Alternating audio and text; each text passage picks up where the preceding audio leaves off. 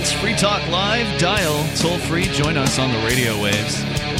855-450-FREE is our number. That's 855-450-3733. We do have Skype. You can Skype on into the show here at Skype username LRN.FM. You do need to send a contact request first. And once we see that pop in, we'll approve it, and you'll be good to go to call us from or on Skype from that point forward. Joining you in the studio tonight, it's me, Ian, Jay, and Daryl. All right, so coming up, Chelsea Manning has written a letter. Woohoo! And we'll share that with you. It is being published over in The Guardian. It is to those who kept me alive all these years. She's saying thank you. And we'll get into that coming up here in a moment. Daryl, you had a story last night. Now, you didn't mention it on the air, but you did tell me off the air that this was one of your show prep items. And I thought, Monday, actually. And I thought, that's true. Yeah, because you aren't on Tuesdays. Anyway, I thought, gosh, that sounds really interesting. It's about check cashing services. Not just check cashing services. Payday loans? Not just about a professor, but a professor that decided to go work at a check cashing place to wind up learning about the people that use them. I think that sounds fascinating. I mean, so we're talking about one of these payday loan, check casher kind of places. Yes. A lot of people in some states want to outlaw. And there are some states that have, and I don't know what the extent of the regulations are on these things, but extensive regulations on these businesses, if not outright prohibiting them. And so, the idea is that these places are taking advantage of poor people because they'll charge like 30% or 50% interest on some of the loans. Well, you're talking about payday loans. A lot of times they're the same place.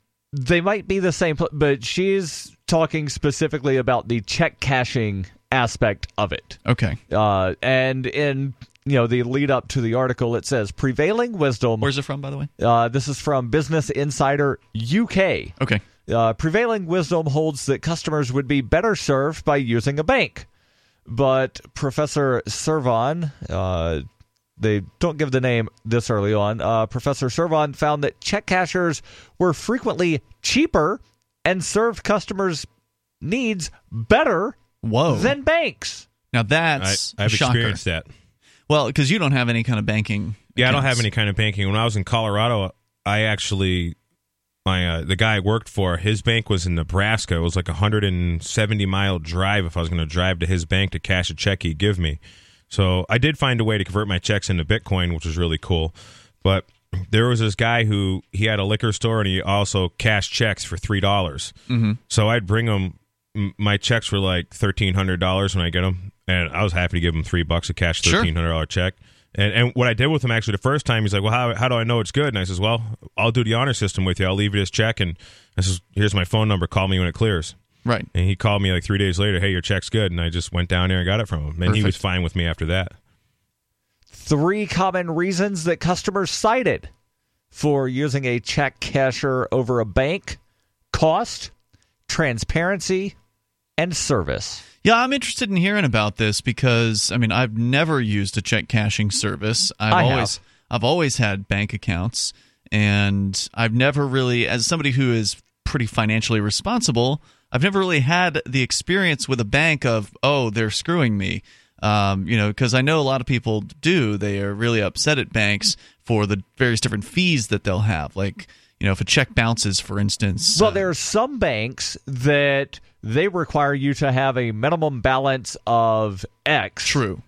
And that X sometimes can be $100, sometimes $500, sometimes $1,000. And if you dip below that, sometimes $1,500. I've seen. Then they start hitting you with $5 service fee, $5 service fee, and that can wind up adding up. Right. Generally, let's actually get into the article. Lisa Servan, who is a professor at the University of Pennsylvania, could not kick the nagging feeling that the financial elite had it all wrong. Again, the prevailing wisdom from bankers and policymakers is people who use alternative financial services like check cashers and payday lenders were making expensive and unwise decisions. If we could just educate the unbanked and underbanked and usher them into the modern financial system with a bank account, their fortunes would surely improve. Well, I know you want to get into it, but just to comment here, a lot of people use check cashing services because they are locked out of the banking system. They perhaps made some mistakes when they were younger, let a bank account run into the negative and never made good on that. So cutting a check or using their debit card that brought them down into a negative balance.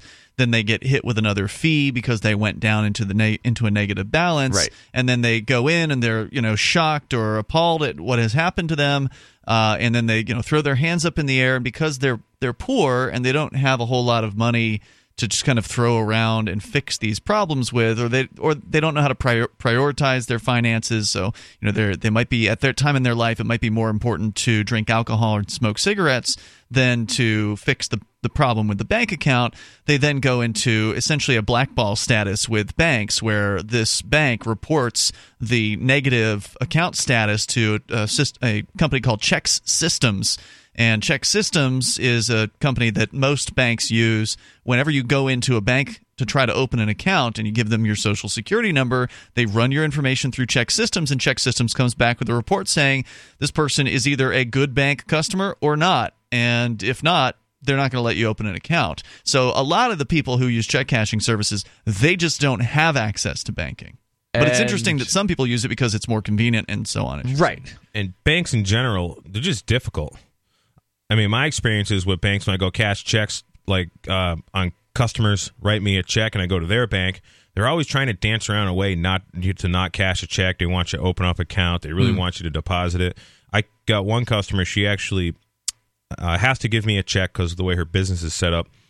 I sell hay to her, and it's a Citizens Bank check. Mm-hmm. And when I go to Citizens Bank, they charge me $7 to cash her check. From her own account? From her own account. So I have I have her write the check for $7 more.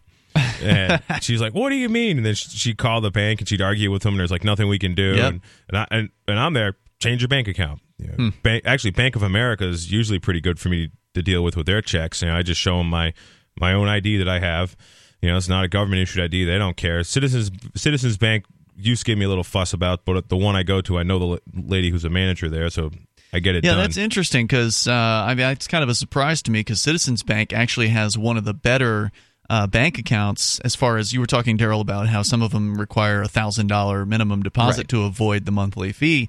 All their rule is you just have to deposit something every month and you avoid the fee. So if you wanted to get a bank account, it's one of the better ones as far as if you don't want to hold a lot of money in a bank.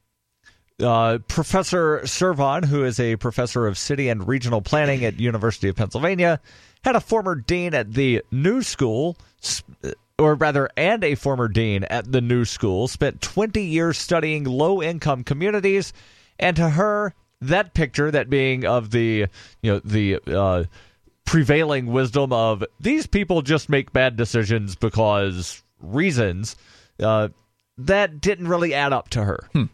Most of the unbanked, which is roughly 7% of U.S. households, those being without a checking or savings account. I'm surprised it's that low. And the underbanked, which is nearly 20%. Now, what does that mean? That have an account but still use alternative financial services.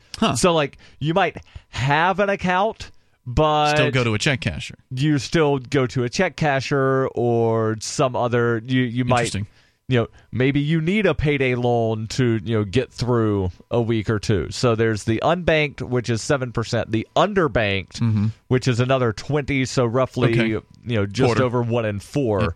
Yep. And she said that from what she encountered, most of the unbanked and underbanked were neither naive nor irresponsible about their money. The biennial survey of the unbanked and underbanked by the FDIC says the implications of that was these people were making poor decisions.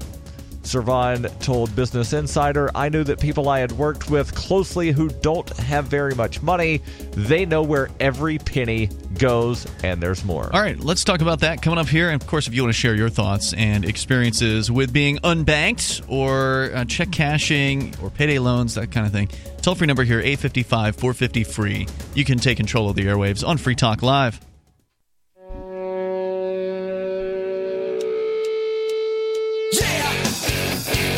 It's Free Talk Live. Dial on in toll free here. Our number is 855 450 free. You can take control of the airwaves. You can bring up anything you want. We're talking about check cashing services. And what are the customers really like? There's a lot of what's described as prevailing wisdom about them, but maybe there's a lot of misunderstandings and misrepresentations about the kind of folks that go to check cashing services. A professor over in the UK, or at least the story's coming from the UK, a professor went and got a job at one of these check cashing places just to see what it was really like to connect with the customers and try to learn about them. And there's some surprising results from that. We're going to get into it here. Your calls and thoughts are also welcome. Plus, speaking of finances, Bitcoin is something that we're all fans of here on Free Talk Live, as well as cryptocurrencies in general. And for those that don't know, these are decentralized, or Bitcoin is a decentralized currency. It is not issued by banks. It is not issued by the federal government or any government around the world.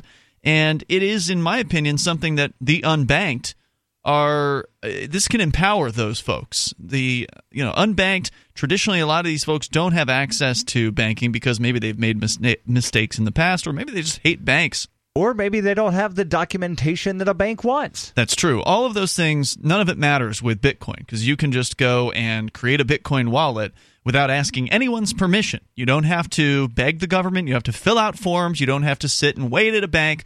You just go to download Jaxx, JAXX.io. It's the official wallet of Free Talk Live, and it's free. You can get it cross-platform, so for your smartphone, iOS, or Android. It's also available for Linux, Mac, and Windows. There's browser plugins for Chrome and for Firefox, so you can have the same wallet accessible on multiple devices, which is awesome. Plus, it handles multiple cryptocurrencies, so not just Bitcoin, but also Ether and several others, and they're always adding more over time. There's also Shapeshift integration that makes it easy to transfer from one currency to another inside the wallet. So you don't even have to leave Jaxx to change from Bitcoin into something else. So it's amazing, and it's free. So go to Jaxx.io. JAXX.io. It was created by Anthony D'Orio. He's one of the founders of Ethereum, and he's striving to give you command over your digital life, coins, contracts, currencies, identity, and more. With Jaxx, it's easy to back up your wallet and recover your funds. So if something tragic happens to your smartphone, no problem. As long as you got your backup somewhere else, you can easily restore access to all of your funds. Jaxx at JAXX.io or on your Google or Apple App Store. So we're going to continue here. Your calls and thoughts are absolutely welcome. Let's go to Ian in China. You're on Free Talk Live. Hello, Ian. Hello. It's been a long time. What's on your mind tonight? I finally found a way to get through the firewall to you. I just wanted to talk about these check cashing services. Sure. You're giving me a more positive opinion of them. Of course, in China, such a thing as a check cashing service could never exist because checks don't exist. In China? Yeah, they don't have checks here. You might have a government warrant, which is a form of check, for an award or something, but it's all cash or direct deposit if you're working for the government. Huh. Okay. Well, that's interesting. They have like debit cards? Debit cards are only a small part. Probably 90% of Chinese, including the wealthy, walk downtown to pay their power bill, take a taxi across town to pay the gas bill, go over here to pay the water bill. They pay it in cash. When offered the chance to do it with a debit card, by and large, the Chinese won't have anything of it. What about credit cards? No way. Yeah, if you have a credit card in this environment, you're shamed. Really? People will shun you. They look at you as some sort of a bloodsucker. Does that mean that if you were to travel to China, that you pretty much have to get cash because businesses won't accept credit cards? Because I know that Visa and MasterCard... That's a fact. Yeah, Visa and MasterCard want you to believe they're international and all over the world, but it sounds like... They are. If you're going to the Beijing Hilton or the Shanghai Ramada, when you're in real China, you better have a pocket full of cash. Interesting. And they tried one thing here in China by Alipay through the telephones, and that lasted about 2 or 3 months. Huh.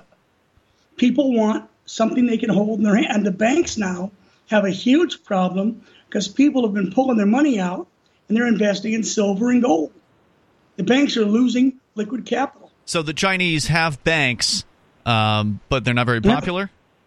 Well, of course, they're all owned by the party. Yep. Okay. And they're all different names for the same thing, kind of like American politics. And the people just don't trust him anymore. You watch a man, as soon as he gets about 10,000 Chinese dollars, yuan, in his bank, he'll pull it out, leave just enough to keep the account open, and go buy gold. And Pakistani gold is really cheap right now, much cheaper than in America. Pakistani gold? Now, why is that cheaper than American gold or gold in America? It's cheaper. I can go over to Pakistan, we're just over the border, and I can pick up 20% discount on gold. Oh, that's cool. Now, I don't know why, but it's cheaper. In fact, from certain countries and certain blocks, the price varies greatly. Now, Ian, have you observed any Bitcoin transactions going on or Bitcoin stuff where you are? The government has mentioned it a few times. Each time they approach it, they get confused and put the issue off till next quarter. But are people using Bitcoin? Anyone accepting Bitcoin around there? Anybody. Oh, I've never heard of such a thing. Only on your radio show and on American news on the internet, I hear a few people whispering about what Bitcoin may or may not be, and that it's apparently very big in America. But it's bigger in China. Now, maybe there's not a lot of talk on the streets. There's also 3 times as many people in China. Yeah. 4 times. Sure. But it's big. Yeah, it might be big in cities like Guangzhou, population 20 million. Mm-hmm. Now, I'm in a tier 3 city, little bitty one, only 4 or 5 million people. And it's unheard of here. Interesting. Ian, thanks for sharing your thoughts tonight. Anything else you want to get out there? Go ahead. Yeah, real quick. 50% of China, full 50%, are still on the farm. So Bitcoin has What's that mean, on the farm? Meaning disconnected from... They're farmers. Yeah, they're agricultural. Oh, they actually working on the farm. Okay. Right, they're out there breaking dirt and dropping seeds. That's one of the things I was going to say, is there's still a lot of poor people out there in China, even though there's definitely a move up economically over the last few decades. And even though the government is raising taxes on them again this year. On the farmers or just the people? Farmers. Imagine a farmer who works his butt off with 2 kids. Government doesn't like that. And he's making in China, well, in American equivalent, he's making less than $100 a month. I deal with farmers all the time. I farmed. I buy and sell agricultural products, feed, hay, horses, and stuff like that. He can't afford to send his kids to school beyond grade 6, because after grade 6, it gets expensive. Ian, thanks for the call from China. Appreciate hearing from you. Glad you're able to get through the firewall. Thanks for making it tonight here. Sounding good, too, on Skype. Of course, that's how you can connect if you want. Our Skype username is LRN.FM. And also, toll-free number, 855-450-FREE. We're talking about money and banking and Bitcoin. And you can take control of the airwaves and bring up anything you want. It's Ian, Jay, and Daryl. Toll-free number 855-450-FREE. That's 855-450-3733. This is Free Talk Live. We've got plenty of time for you to join us. The Libertarian Party of New Hampshire is having its 2017 annual convention March 18th from 2 to 9 p.m. at the Holiday Inn in Concord, New Hampshire. The banquet dinner will feature speakers Matt Phillips, president of the Free State Project, and keynote speaker Carla Howell, political director for the National Libertarian Party. Tickets for the convention and banquet are less than $60 and must be purchased before March 1st. Go to lpnh.org/convention for more information or to buy tickets. That's lpnh.org/convention.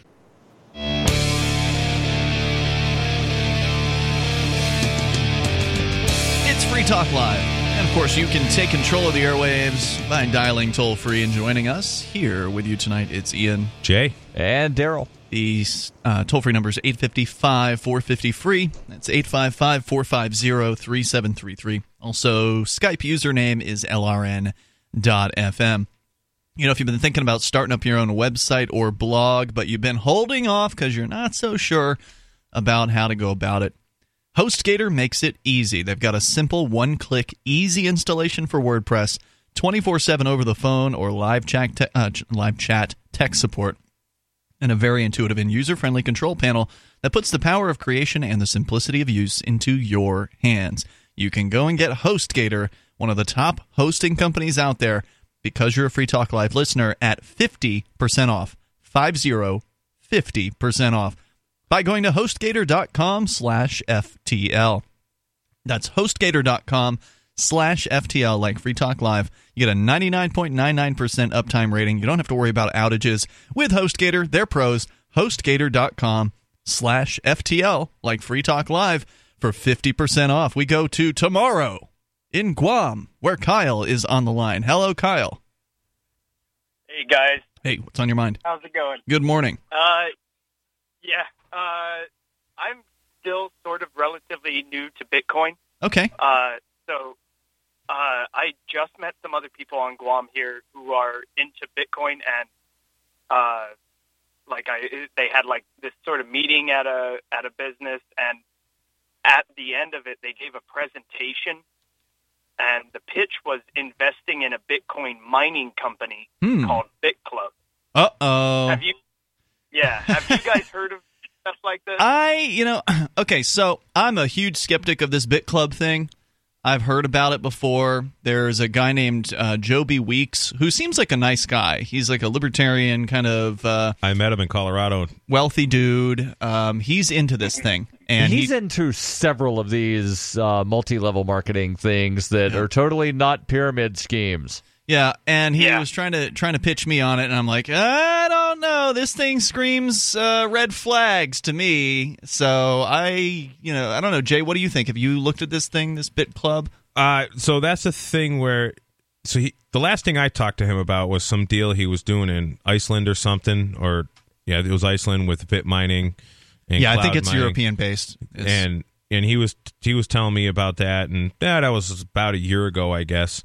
And he also was very interested in not Dogecoin, I can't remember, Dash. Mm-hmm. Dash, he was really into at the time. And I mean, I've hung out with him a few times. He was one of the guys that was part of the We Are Change Colorado crew, and he was at the Denver Bitcoin Center a lot and stuff. And I mean, I liked the guy, but I don't know. I never really got into throwing any money into the that BitDash is what it's called. BitClub is what it's called. And I haven't looked closely enough at it to really be able to tell you exactly what the pitch of this BitClub is, but it's screamed out multi-level the pitch marketing. Is you can mine Bitcoin without actually using your computer, so you buy shares of somebody else's miner, and you just make thousands of dollars daily. Yeah, and the return on investment is supposedly really, really good, which of course makes red flag. Yes, if it sounds too good to be true, it probably is. So I mean, but I suspect he's still involved, but I haven't. I don't know the guy well. I haven't followed up with him or anything like that. I haven't followed it closely. But if it is a Ponzi scheme, then obviously getting in on the ground floor is a good idea. But, of course, you're probably a ways from the ground floor at this point, because I know it was the last Pork Fest that I was at where I met the dude, and that was in 2015. So It's been at least 18 months since he was pitching me on this idea. For me, my gut feeling on this was stay away from it, but that's just all, that's all I would have to say about it, because I don't know enough to really be able to comment intelligently. I'm still pretty friendly with a lot of the guys from the Denver Bitcoin Network. And I haven't heard any negative about it, and he's got a house right there in Denver, and he was around there quite a bit. But the poker bot thing, some people were trying to get me into that, and I was seriously considering like maybe putting half a Bitcoin or something, or one Bitcoin towards one of these poker bot deals. But I decided a friend of mine did it. And I just sat back and watched it, and it started making a little, and then one day it was all gone. Really? Oh yeah, they robbed him. Like, I don't know if it collapsed or if it was gone, but he wasn't too happy about it. Yeah, once you put your Bitcoin out there, it's gone until they decide to give it back to you, right? Like, there's no guarantee. And I was reading, actually, there is something I just remembered about this BitClub. When you actually go and you do a little digging on it online, you'll find that at least one of the primary guys behind it has had kind of a shifty MLM past, multi-level marketing kind of past. Now, again, there's nothing inherently wrong with multi-level marketing. There are some good products out there that are multi-level marketed. It's just that there's a lot of scams, and a lot of people end up getting ripped off. So just you got to be really careful with this. If you're not yet into Bitcoin, I would say the best thing to do is to buy some Bitcoin. Now, again, the proposed return on investment here is what they're pitching to people is, hey, you could buy Bitcoin, but if you buy into this club, you'll make even more money. And that sounds attractive to anybody that is looking to invest. But if you're a believer in Bitcoin, just start by getting some Bitcoin. Slowly build up the amount of Bitcoin that you have by buying it over time with money that you can afford to lose. And if you become wealthy enough to throw away money on something like a Bit Club investment, then no big deal. As long as you understand you could lose it all by getting into something like that. And you can also lose it all if Bitcoin goes to zero tomorrow. Obviously, there are no truly safe investments out there, but at least Bitcoin, you can know what you're getting into. You know that it's safe because you have control over your own money, and Bitcoin is unhackable. When you give these people, whoever they are, your Bitcoin, you have to trust them. My kind of concern is being on Guam. The main, really, one of the only ways to get Bitcoin since Circle stopped letting you buy and sell was Coinbase, and that's what all of the people that are in this club use. And I have my concerns with Coinbase, of course. Have you tried local Bitcoins? I have, but there's no one on Guam actually that's selling it. All the stuff is through MoneyGram and PayPal. Right. Stuff like you that. At least have credit cards on Guam, right? Yes, but you could use Purse. You pay a lot. You're going to be paying a premium, yep. But that's still a way. Like 15%, right? Yeah, it's expensive. Do you have banks? Like big American banks on Guam, or are they like Guam specific banks? We got some banks. I used a Hawaiian bank. Mm-hmm. So we got those, but like the online exchanges seem to be really like they don't serve Guam, or they don't serve my area. So I'm thinking of asking the people that are there if they want to sell me some of theirs.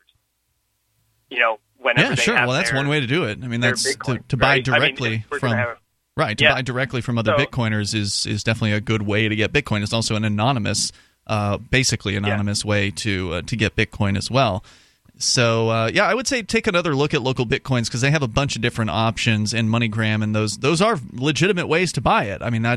I have sold people Bitcoin over MoneyGram and Western Union. Actually, I ended up getting prohibited from Walmart to Walmart just because I had sold so much Bitcoin through them. Okay. Anyway, those are options for you, and meet with those Bitcoiners a little bit more often, and see what kind of wisdom they can impart on you. But as far as the investment schemes are concerned, I would say be very, very careful, and good luck. Thanks, Kyle, for the call tonight. All right. The toll-free number here is 855-450-FREE. We're going to continue here. Mark is actually on the line. We're going to bring him on a little bit. Not sure what he wants to talk about, but he's probably down on a boat somewhere. The toll-free number, if you want to join us, is 855-450-FREE. That's 855-450-3733. You can take control of the airwaves. And this is Free Talk Live. We're talking about money, but of course you can bring up anything you want.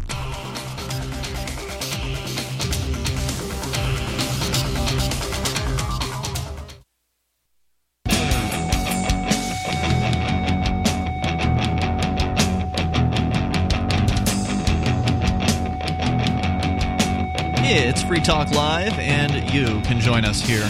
The toll-free number is 855-450-FREE, 855-450-3733. With you tonight, it's Ian, Jay, and Daryl. Skype username, LRN.FM. Call on in, bring up anything you want, and take control of the airwaves. We have been talking about check cashing. We're going to get back into the story about a college professor who, she'd heard all the stories about the kind of customer that you expect to go to a check cashing service, but she wanted to learn about it for herself. So she actually got a job as a check cashing clerk and wrote an article about it, about her experience. We're going to get back into that coming up here in moments, and of course invite you to join us here. 855-450-FREE. Let's go to Mark Edge, co-host of Free Talk Live, down on a boat, probably somewhere in the South. He's on a boat. What's on your mind, Mark? Hey, how's my audio, Ian? Not too shabby. Go ahead. Good. So first, I want to give my condolences to you. Your mentor, Bob Garrett, passed away yesterday. He was, a great influence on you, and it's a shame. Well, yeah, he was a great guy. I don't know how you found out about it. I heard about it from you. Radio Inc. Okay. I read all the trades every day. Gotcha. I'm usually behind by like a week on radio trades. Anyway, I know. So he turns out smoking kills people. Sorry about that. Yep. So what I wanted to call about was it turns out there was a hoedown in Keene yesterday. A hoedown? Some of the folks that are in the dance therapy class at Antioch University in Keene, New Hampshire, decided to have sort of a dance to remember the female victims of violence and rape around the world. And it gave the statistic that 1 in 3 women were the victims of either violence or rape around the world. And they were having this dance. And what struck me was I wonder how many men have been victims of violence. And if that number was significant, why they weren't included. If you're going to have a dance for victims of violence, why would you just pick a gender? Oh, that's a good point. I mean, there are definitely male rape victims out there. There are definitely male domestic violence victims out there. In fact, a lot of the male domestic violence victims don't report their domestic violence. Well, and he didn't say domestic violence. He just said violence. Yes, I understand that. Yeah, it was specifically about violence. Yeah. And domestic violence suggests, partner-on-partner relationship. But I mean, right. Men, from what I can understand, and I'll just take an informal poll. I have been beaten terribly. I've been beaten to the point that my eye, like the white of my eye has been turned bloody. My sternum was broken. I was in a pretty big mess. Ian, have you been the victim of violence at one point in your life or another? I have, yes. Not as bad. What was that like? Yeah, not as bad as yours. But yeah, I've been. In one sentence, what happened? I don't want to talk about it. Okay, were you hit with some object? No. He said he doesn't want to talk about it. I got beat up a few times. You've been. Was it bad punched, or just like smacked around? Yeah, I was punched. Okay, you were punched, and it was hard. All right, Jay, were you beaten with something, or just kind of beaten up badly? I was a young boy. I was beat up by some older kids. They kind of 4 or 5 of them had some sticks and wiffle ball bat, and another time 4 or 5 of them come at me with paintball guns, and then I got to be about 13 years old and took them on one at a time, and they didn't mess with me anymore. Daryl, have you been the victim of violence? And I'm not talking about just pushies or anything like that. Real honest. Like, I don't know what you mean by real honest violence. Like, I've been in fights in like middle school. I've inadvertently hit myself in the face with an aluminum baseball bat. So I would say that I've assaulted myself worse than anybody has ever assaulted me. But just because somebody has a march to raise awareness of one group of people having dealt with something doesn't mean that they're not acknowledging that other people have done something. So the March for a Cure for Cancer doesn't deny that other diseases that aren't cancer exist. You do understand that, right? I'm very, very clear on that. But when we're talking about 2 genders, we're not talking about the myriad of diseases that exist. We're talking about 2 genders. This looks like, to me, you're also denying that there are more than 2 genders, but okay. Okay, fine. We can play around with that as much as we like, but you should have called up Chris Cantwell. I bet he would have loved to have gone to the march. I bet he would have been. Justice warriors love dealing with this sort of thing, so yes, he would have loved the topic. And I think that it's important because what this seems like, honestly, is a dance for women against men. Because who beats up women? Well, the perpetrators of violence are generally men. But their victims are generally men. So to sort of focus in on the minority victim over the majority victim really just comes down to pointing a finger at, those big violent men. Really, why can't they just behave themselves? Yeah, I mean, that definitely seems to be the narrative, for sure. I mean, that's not an unpopular narrative. Daryl, don't you see that? I see that. I can see how somebody could construe that, but what I'm hearing, and there's definitely some man-hating women out there. There's no doubt about that. There are, and I'm not going to deny that. And they would be the people who would be most likely to start something like this. What I'm hearing here, though, and I'm replacing the word women's dance with Black Lives Matter march, and it sounds basically the same of, black people wind up getting assaulted by other black people, so why should they be marching because police assault them? At the very least, black people will claim, if that may or may not be true, it depends on the statistics you look at, they will claim that they are victims of violence far beyond their percentage of the population, right? Victims Yes. of police violence and that sort of thing. So they can say that, look, we are overrepresented in this particular area. Disproportionately assaulted. Yeah, disproportionately assaulted by police and that sort of thing. And, I don't know, maybe that's true, maybe it's not. I tend to think it's true, but women will generally not say that is, that they will not deny that men are the victims of violence far more than women are. But, usually if you have this conversation, it ultimately comes down to, yeah, but you men do this. And being one of 3.5 billion men on the planet, only have control of this particular male body that I'm in and none of the other male bodies. And I feel shamed and chagrined by this particular dance. And okay, so let me suggest that you do something other than calling to basically bitch that there was a march going on. He could start his own dance. Start your own dance to remember all of the men that have ever wound up being in a fight. Yeah, well, that dance is going to be laughable. And if you get anything, any kind of press, it'll be, see, look at those men's rights activists. Why doesn't he have a fedora on? Where's his neck beard? He should get a job, and all this other crap. I'm not telling these people that participated, and I don't know what the genders are of the people that participated. I could see some women in it, but I'm sure there were some men too. There's some single guys in Keene that need a little attention, I'm sure. And... I was at the State House. Leave me alone. That they should get jobs.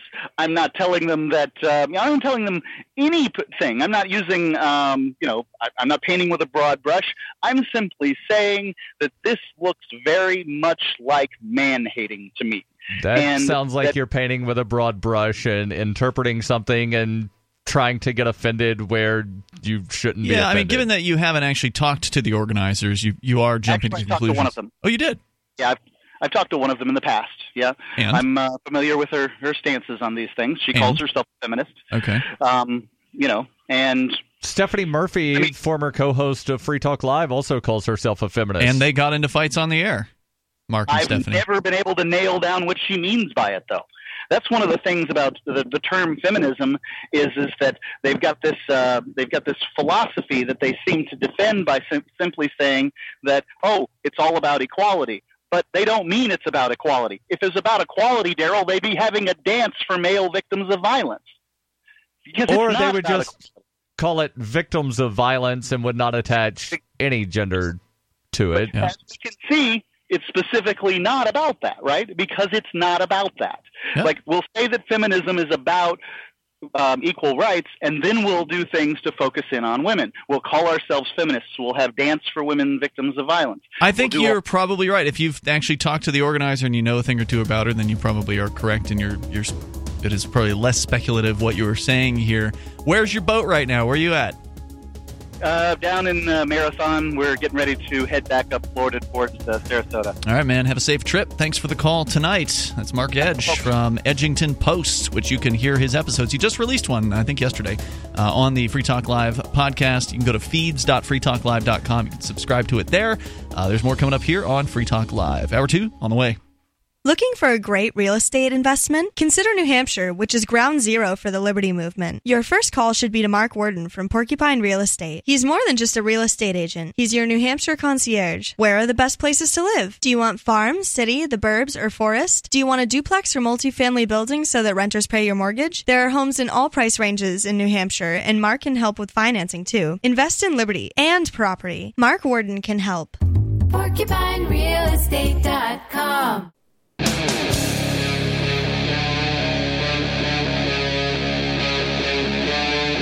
Free Talk Live.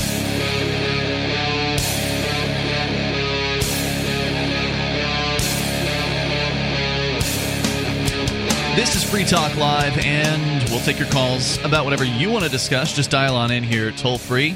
Our number is 855-450-FREE. Joining you tonight, it's Ian, Jay, and Daryl. Skype username is LRN.FM. You can call us there, and you'll sound pretty darn good, usually a lot better than your typical phone line.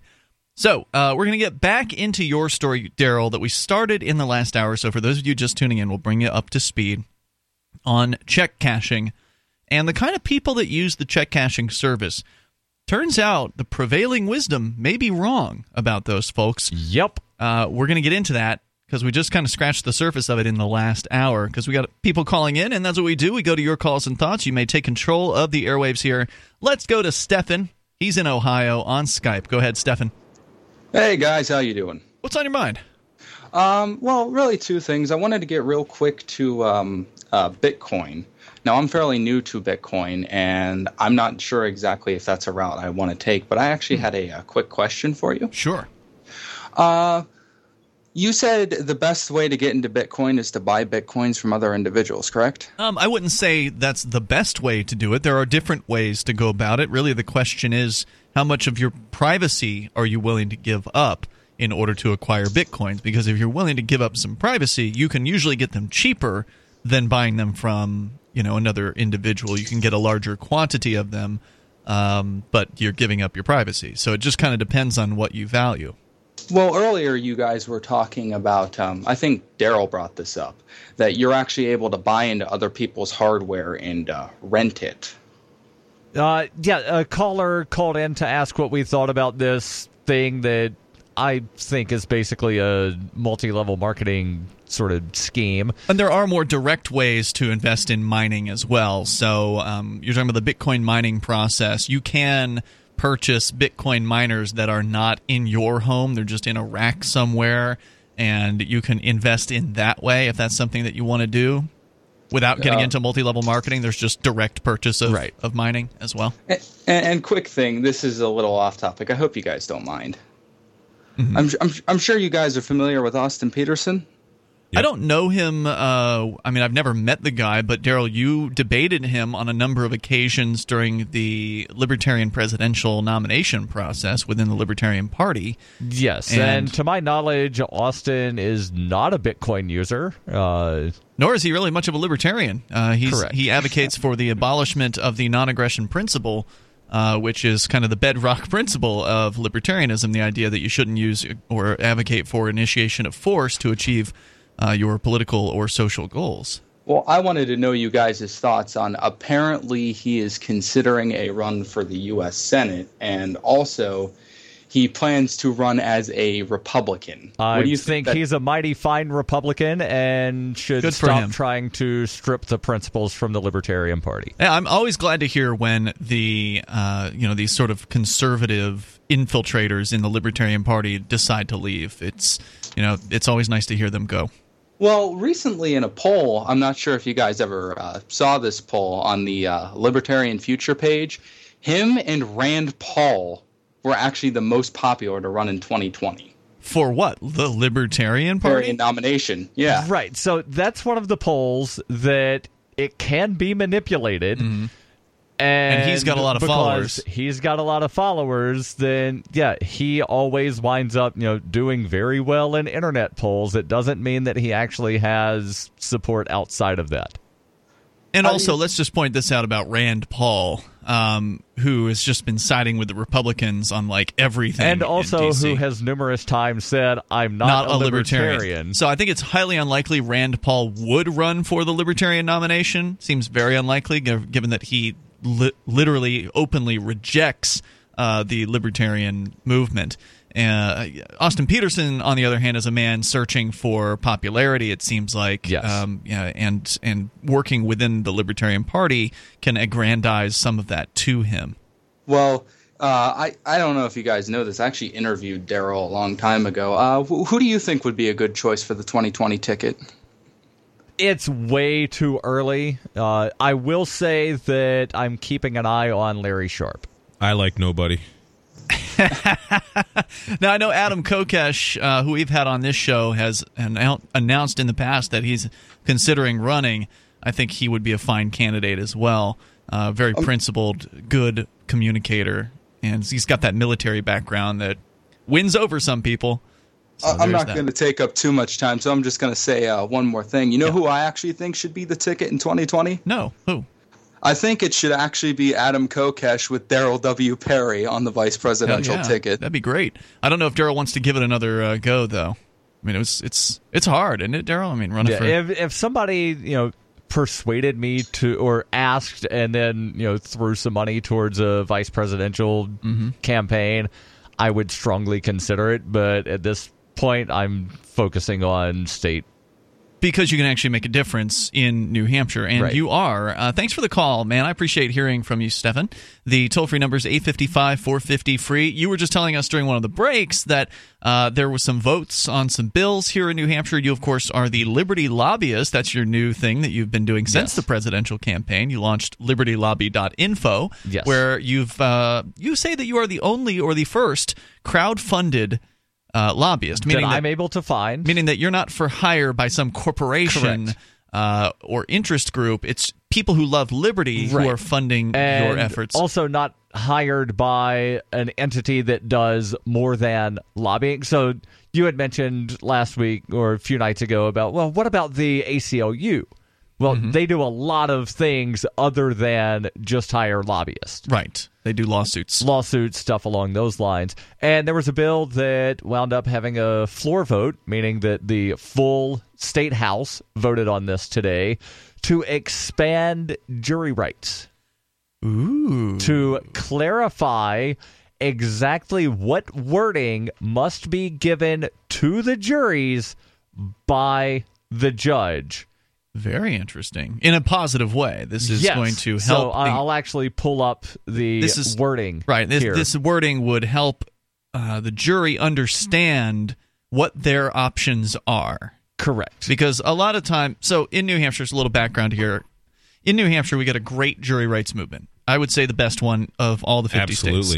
We've got, I think like 8 to 10 out of the 11 courthouses now covered on pretty much every jury Last I heard selection. It was 6. Yeah, they've Joel Valenzuela from Rights Brigade has been, seems like his main thing that he's focusing on, and so we've got a lot of people who are getting the jury rights information into their hands as they're coming in to be selected for jury duty, and we're informing them about their rights to nullify, the right to use jury nullification, which is an age-old right of juries to vote their opinion on the law itself, not whether or not the law was broken, which they could also do. But and that's what the judges always tell you, is that you have to judge the case based on the facts in the case, not your opinions. And in New Hampshire, it's legal, and everywhere, in the United States and in other Western court systems, it's legal to jury nullify. But most of the courts want to prohibit you from knowing about jury nullification. If they find out that there's somebody passing out flyers, they'll usually send armed men out to deal with them. Or if you attempt to inform the jury as a defendant, they will threaten you with contempt of court. Oh, I've had that happen a few times. But in New Hampshire in 2012, because of some of the liberty-oriented reps here,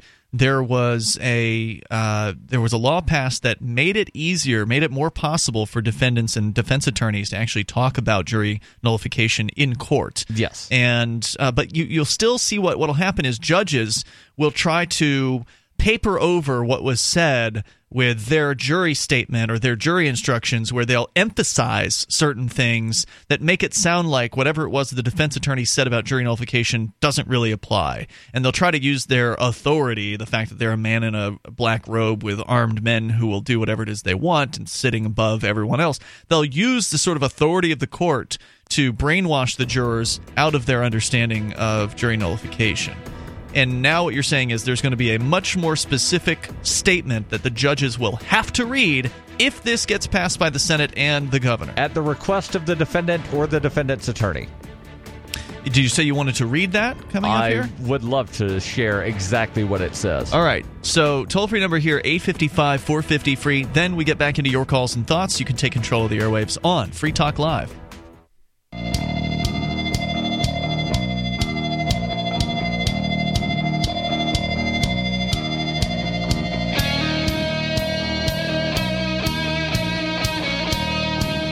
Free Talk Live. Dial on up toll free here. Bring up anything you want. Our number is 855-450-FREE. That's 855-450-3733. And you can Skype in at Skype username LRN.FM. With you in the studio tonight, it's me, Ian. Jay. And Daryl. How about trying out the best pillow you'll ever use, nearly risk-free for 60 days? It's MyPillow, and it's designed to fit to the shape of your body and hold your neck in the proper position. It's a great pillow. I use it. Daryl, you've got one, and yes, you use it as well. They're fantastic. And if you don't think it's the best pillow you've ever used, no problem. If you don't like it for some reason, you can send it back to them and they'll give you your money back within that 60-day window. They're also guaranteeing their product for 10 years. So it's got a 10-year warranty because they really stand behind their product and they believe in it over at MyPillow. And unlike regular pillows, you can actually wash MyPillow. You can put it into the washer and dryer. It's designed for that. It's an amazing product, and you can get yours at half price. Just go to MyPillow.com. Use code FTL, like Free Talk Live, to get your MyPillow at half price or 2 for the price of 1. MyPillow.com with code FTL, like Free Talk Live. It's Ian J. and Daryl as we go back into we'll get right back to your calls here, but Daryl, you wanted to read the proposed change to judges' instructions to juries in New Hampshire. This bill just passed the New Hampshire State House by a 10-vote margin. Correct. 170 to 160. Yep. So it was kind of a close vote, but nonetheless, voting in favor of expanding jury rights, expanding the right of jury nullification, the understanding of that within the court system, where New Hampshire is already leading the rest of the states in this. If this actually goes through the Senate and the governor, would be monumental. So what does it say? So, again, at the request of the defendant or the defendant's attorney, the court shall instruct the jury. It means they have as to. Follows. Shall is a legal term, meaning they have to do it. And here are the instructions. If you have a reasonable doubt as to whether the state has proved any one or more of the elements of the crime charged, you must find the defendant not guilty. However, if you find that the state has proved all of the elements of the offense beyond a reasonable doubt, you should find the defendant guilty.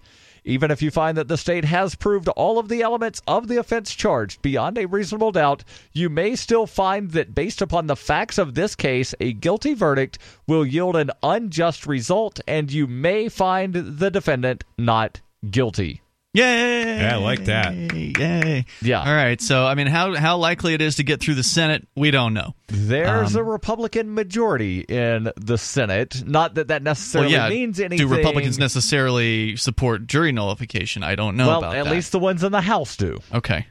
Well, now is, of course, the time for people to, in New Hampshire, contact senators and ask them to do the right thing on this. And this is where, I think, we're talking about Liberty Lobby, your thing, libertylobby.info. This is where it's important to get liberty-minded people in the State House. I know, I get it. Where you come from, it's probably a total waste of time to call and talk to politicians. I'm with you. It probably is a waste of time 99% of the time in most places. But in New Hampshire, I don't think it's a waste of time. In New Hampshire, these politicians are reachable. Yes. They're like human beings who actually, most of them have real jobs. Or they've retired from real jobs. Like, they're not retired politicians or retired bureaucrats or whatever. A lot of them have been productive people in their lives. Yes. And this is like a citizen legislature where they get paid $100 a year. So they're more open-minded, I think, than a lot of politicians out there. These are not professional I'd say they're more approachable. Yeah. They're very approachable. Definitely some that on a lot of issues they've already got their mind made up. Of course. But there's 400 of them, so some of them haven't.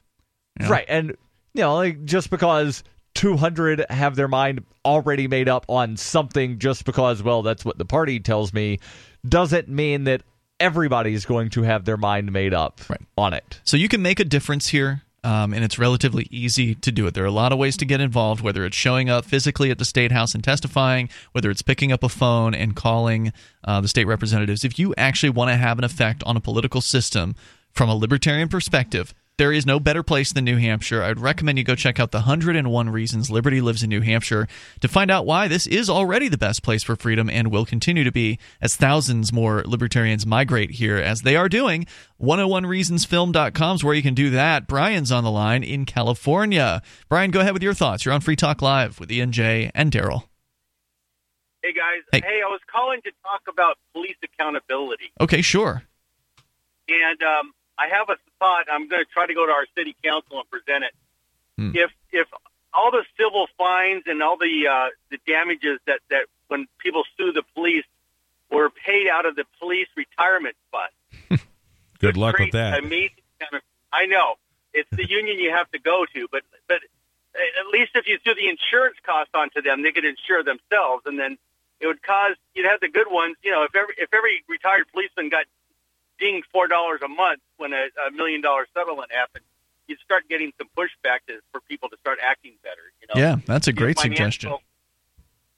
Financial obligation. And I like I say, like you said, it's going to be tough to do it because the police unions are tough. But the cities have been paying more and more and more, and they may be up for trying to put something like that in the language somehow. I think. Their next union contract. I'd love to see something like that happen here in New Hampshire. I don't know how possible it'll be out in California, but there's actually a fairly good kind of pushback against police militarization here within the State House, and I would say that could possibly gain some traction here. Yeah. Yeah. In Los Angeles, there's been so many lawsuits and settlements that people are getting tired of paying the bill for that. So what's it like there on the ground out in California? Are people talking at all about secession? Is that something that you're hearing when you talk to other Californians? It's funny. I'm in the Los Angeles area, and it's quite dense. But I am hearing a lot of Democrats secession a little bit. But it sounds funny. They're actually talking about removing power from the federal government because they're tired of what Trump's doing, and I'm using that as an introduction to talk to them about smaller government. So excellent. That's been a really good conversation. I have a lot of jihadist liberal friends that are literally talking about not paying taxes, and I'm like, yeah, you guys are with me now, all right. And they're like, well, I didn't mind paying taxes when Obama, but now that Trump's there, I'm like, that's fine. I support your tax protest just because you're looking at it. Thank you. Whatever it takes. All right, let me help you out all I can, I tell them. My mom and my sisters both worked for both Obama campaigns and the Hillary campaign, and they're saying the same thing. So, Brian, thanks for calling and sharing that. Let us know how it goes with your proposal to the city council, and I appreciate hearing from you. I'll present it and see how they like it. All right, sounds good. Thanks, man. Toll-free number 855-450-FREE. Greg in New York, you're on Free Talk Live. Hello, Greg. Hey, guys. Hey. I've been calling in from time to time, I guess, over the years. And, yes. I support most of the stuff you guys talk about. I support civil liberties, very much so. I support jury nullification. I'm concerned about militarization of police. I support the ACLU. And so I think a lot of the time I'm a little concerned for the Libertarian, not the Libertarian Party, because I think they do well, but a lot of hardcore Libertarians, they kind of push people away, even if they're allies on so many issues. All right, well, let's talk about it. Hang on, Greg. We'll continue here with Greg in New York, and your calls and thoughts also welcome. Plus, still to come, we got to talk more about check cashing and financial services for people who are unbanked. And are they what you think that they are? Daryl says they're not. And we'll talk about that coming up here in moments. 855-450-FREE allows you to join us here on Free Talk Live. We just got our new Rye Guys t-shirts. I chose the Power Corrupts shirt and the I'm Already Against the Next War shirt. These quality shirts look good and feel good, and they feature clever, thought-provoking designs to promote freedom, peace, and healthy skepticism of modern mythologies. The Rye Guys donate a portion of proceeds to antiwar.com and the Future of Freedom Foundation. Enter coupon code FTL at checkout to get 15% off your order. That's RyeGuys.com, W-R-Y, guys.com, RyeGuys.com. It's a Rye wit for today's shit.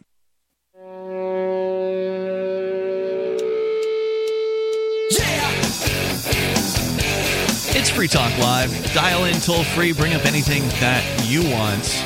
Right here, our number is 855-450-FREE. That's 855-450-3733. With you tonight, it's Ian. Jay. And Daryl. The Skype username, if you want to join us there, is LRN.FM. And you can bring up anything you want. We go back to Greg in New York, who was calling in. We've had Greg on the show as a caller in the past, and he and I and the rest of the hosts tend to disagree when he calls in. But you were pointing out, Greg, that there are things that you agree with us on, but obviously it's not as interesting to talk about those things. So what was the point you were driving at tonight?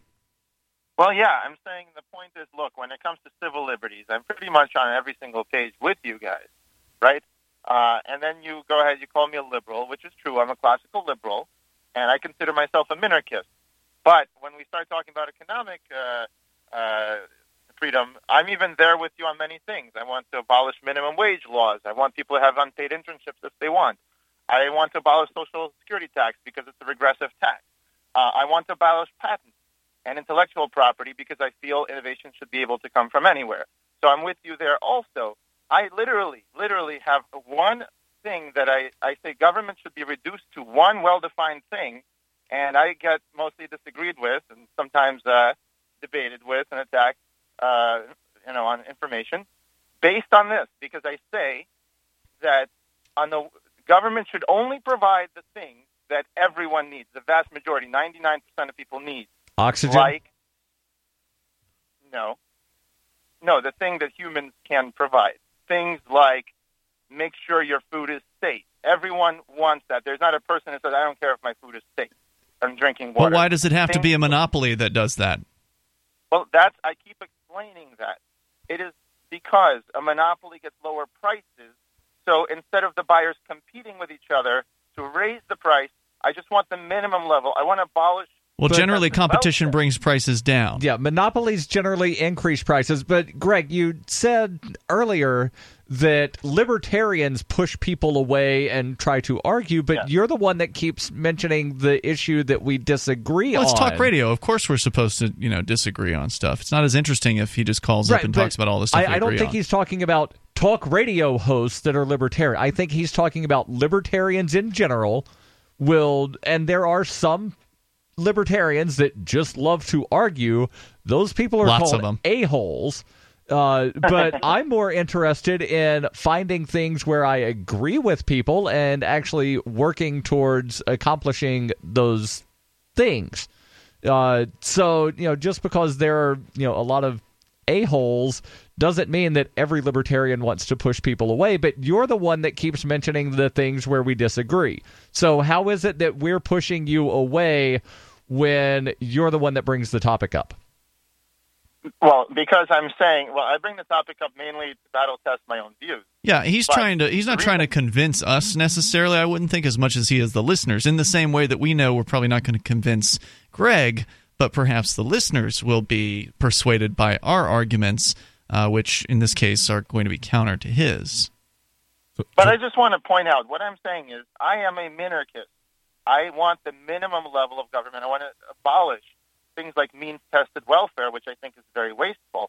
I want everyone to basically get a very, for example, I want food stamps for all. For the first $100 a week that you buy food, even if you're a millionaire, you have the food stamps. Right, so you want welfare for all people. You don't want just selected welfare. You want everybody to be on the dole from the government. So where does this food stamp money come from? The same, right now there's means-tested welfare, which is more expensive. Once you abolish that, you'll have the money to give the unconditional basic income. Well, but as long as government is giving out money, it has to drum up the money somehow, and How do you expect that to happen? The same way it's happening now? I'm saying I want to improve what's happening now, like Milton Friedman and like, the negative income tax and other things. He had the same ideas. We're consequentialist libertarians. We're people that care about outcomes, not just the philosophical principle. That's the difference. Okay, but you didn't answer Jay's question. Jay was asking you where the money would come from for these checks. The same place that it comes from now. I know that, but he asked Greg that question. But get specific. What does that mean? Where does it come from? My answer is it will come from where it comes from now, which is so the income tax, printing money. Well, it comes from all sorts of taxes: sales tax, income tax, property tax, tariffs, all kinds of things. Theft. It comes from theft. That's the problem. That's what I'm saying. You guys take someone who agrees with you on pretty much everything and wants to reduce government to almost nothing, except the things that except for that it gives everyone a check, which is a humongous government. Right, and you're the one bringing up the topic. Like, we didn't find you and say, Greg, where's the one thing that we disagree with? So you're the one that found the topic where we disagree, and you're trying to say we're pushing you away because we disagree on the one topic that you found that we disagree with. Let's work together on the other things that we do agree with. I'm happy to work together with people who disagree with me. I do it all the time at the State House and within politics. Greg's in New York, so there's really no way we can work together with him on anything that affects New Hampshire. Well, I'd love to drop by sometime. Sure. I mean, we'd be happy to see you. And but when it comes to the things that we disagree on, we're going to work against you, Greg. I mean, that's just how it's going to be. But my point is, why disagree so absolutely when there are many libertarians that are consequentialists? I'll explain to you why. Like Hayek. There's a lot of people who make cogent arguments. When you take in your speech, like you just told us about, minimizing government, minarchist.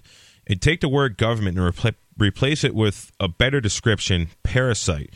Parasites always grow. As long as the people are willing to give this so-called government an authority to tax, then that means they can use threats of force and violence. They can kick in your door at 6:30 in the morning and kick you out of your house because you didn't pay the property tax. You didn't pay the king's ransom to live in a house, essentially. So as long as that exists, you will have a parasite that will only want to grow, that will only want to hire more people, and this bureaucracy, all it wants to do is grow, and grow, and hopefully soon it'll get to a point to where the host can no longer support it. But as long as they got a printing press and they have a military dominance on the rest of the world to bomb everybody into submission, that's not going to happen. So this is one thing I'm really glad a lot of liberals are starting to understand, that government's a problem and want to stop paying taxes. I mean, I hope they do it, and I support them. But the thing is this is a parasite that needs to have its life ended. It needs to be starved out. There's just no point in keeping these parasites small or even keeping them around. How are you guys going to do that? Concerned. How are you guys going to get rid of government? Stop participating in it. Dean Clifford had some really good stuff on us years ago. He was part of the Canadian Freeman movement, and what he would say all the time was, divest in a democracy and restore the republic, which I don't really care so much for the whole restore the republic thing, because republic's where this all started, this parasite kind of grew from. But, democracy is essentially this mob rule, and the mob right now is government and the big business. I mean, what we literally have is fascism, by Mussolini's definition. So where do we stop? I think the movement's pretty good now. A lot of the Ron Paulers have learned this years ago. Now you got the Bernie people who, really understand, what's going on and that the election's all rigged. And then you have all the people who are, pushing for Hillary. They're all upset and they want to back out of this, which I think this is good momentum because it's starting to point a lot of people kind of in the right direction. And right. and that's what I'm hoping for. I just have one question for you. Okay. Do you see all the American citizens becoming free men on land, or one of those, Nope, not at all. Not all of them. So how do you see getting rid of government if other people participate in it? Well, good question. Essentially, I don't participate in it at all, and you can. And like I've said almost every night that I'm on this show, this guy Chris Gronsky explains how to change your status of that from a United States citizen to that of a state citizen, which is a good step in the right direction. How many people do you think we need? I mean, as far as like people to opt out of the state and make it, ignore it to death. What percentage? I don't really know, but I mean, even 1%, I think a lot of people. 5% would be killer. 1% would be great. 5% would be killer. Thank you, Greg, for the call here tonight. But, what it takes is education.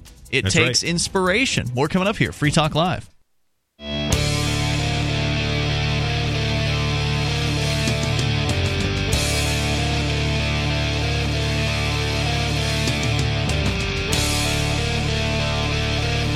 Yep, it's Free Talk Live. You can dial in toll-free. Take control of the airwaves. Bring up anything that's on your mind at 855-450-FREE. That's our toll-free line, 855-450-3733. We've got Skype as well. You can Skype in at username LRN.FM.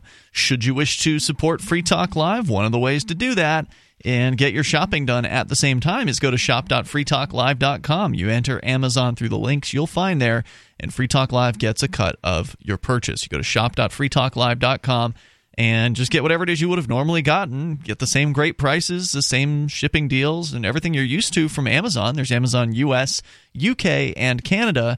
It's just that a portion of Amazon's profits that they would normally keep for themselves goes to Free Talk Live. When you start your shopping at shop.freetalklive.com. Tonight, it's Ian, Jay, and Daryl. To the phones, to the fun, or actually in this case, to Skype, where we've got Mike on the line in Ohio. Hello, Mike.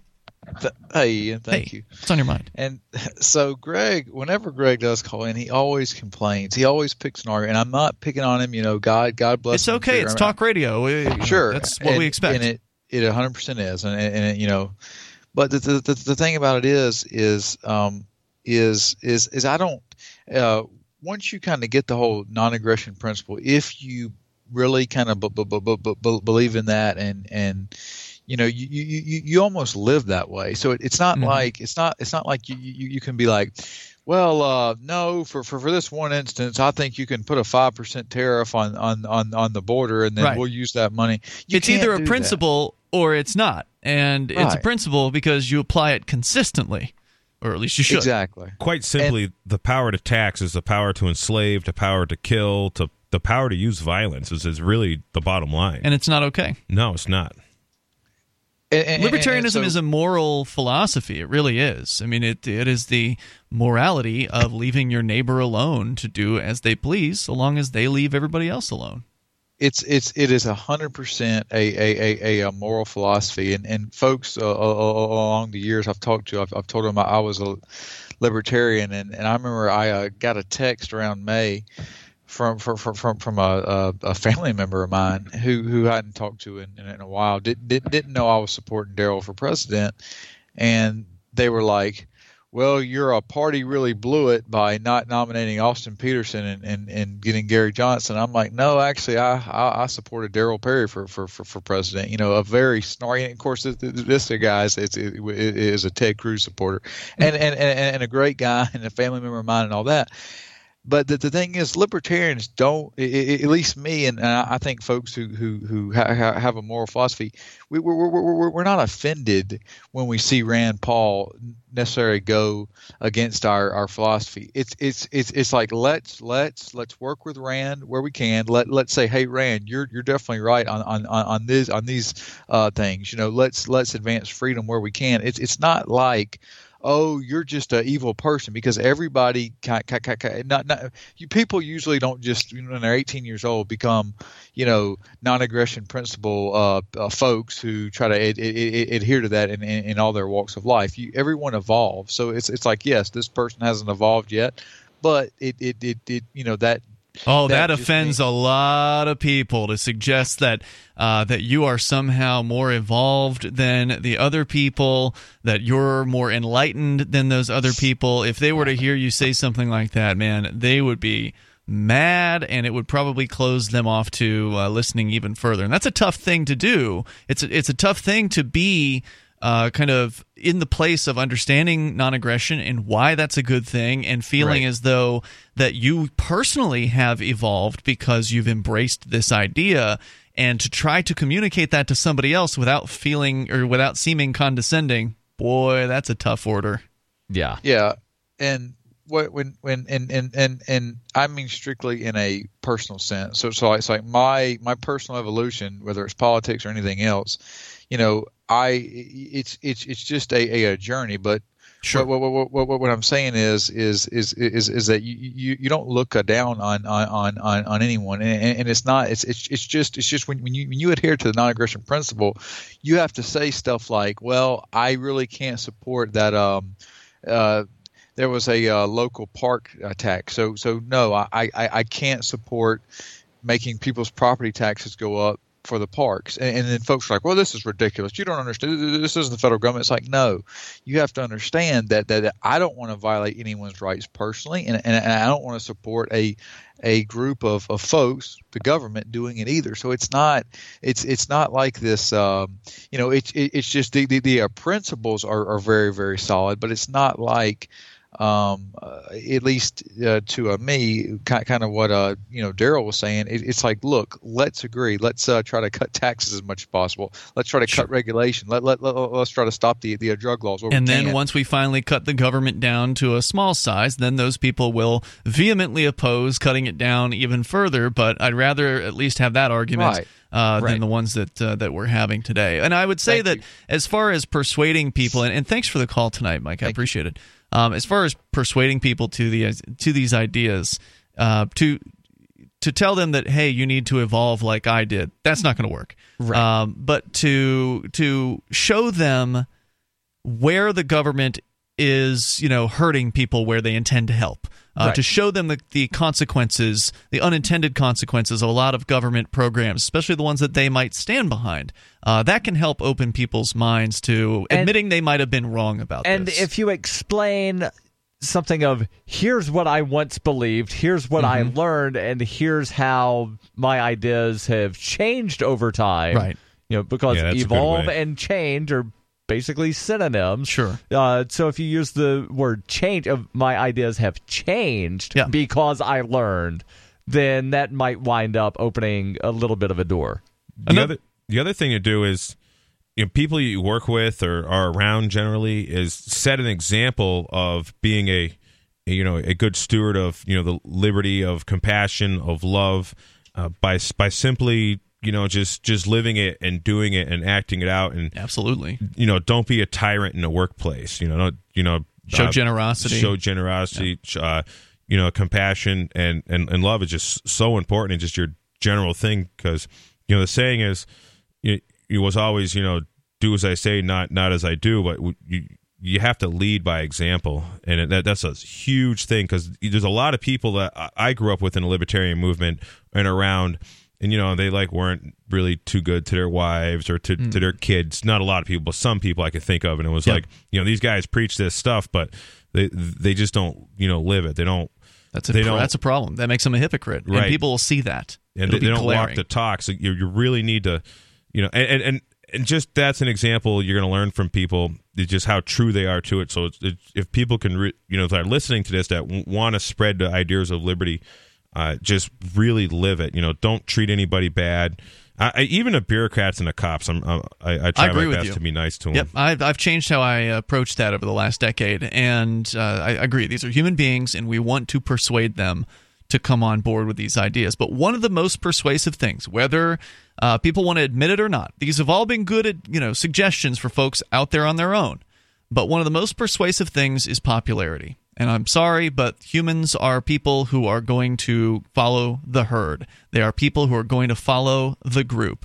And if it is perceived that liberty is popular, you're going to see people jump on board the bandwagon. You're going to see people say, you know what? I've always agreed with you guys, but I was too afraid to do anything about it. And when you're going to see that is when we have the critical mass that it would take to get people to perceive that. So if you're just the lone person at the party, at some cocktail party or whatever, if you're just the lone guy on the side of the road with a honk if you hate taxes sign, if you're the lone guy running the libertarian outreach booth at the county fair, if you're just the one libertarian in your area, you've got no chance. I'm sorry. Right. You may have the best moral argument. You may have the best statistics. You may have the best logic. You may have all of that. But if you don't have people on your side, you're just spinning your wheels. Right. And one thing and I'm glad that Mike mentioned my presidential campaign. One thing that I brought up numerous times was the idea of secession, of, hey, let California secede. Yeah, please. Let's cut off California if they want to leave. Let's cut off every state that wants to leave. Let them leave. Right. And everybody, Daryl's just some crazy guy. And then, yes, California winds up getting national media attention with their, let California secede thing. With more than a third in support of it. And now, Daryl's no longer the crazy guy, but everybody forgot that Daryl was talking about this 1, 2, and 3 years ago. So when I say, we need popularity, we can artificially generate that by physically moving together. And that's why the migrations of libertarians to New Hampshire is so important. Even if you can't come here, you should still be supporting people coming here. You should still be supporting Liberty Lobby. .info. You should still be supporting the New Hampshire Liberty Alliance, Free Talk Live, these different organizations that are focusing our efforts here, because if we can actually show that liberty works, that can help elsewhere. More coming up. Ross Ulbricht was convicted in early 2015 of running the infamous Silk Road Underground Market. The Silk Road was a gift to humanity and helped reduce the harms brought on by drug prohibition. For this good deed, Ross has been sentenced to life in prison with no possibility of parole. Now, an appeal is Ross's only chance, and he needs your support. Please visit freeross.org, where you can contribute via various methods, including Bitcoin. Visit freeross.org. That's freeross.org.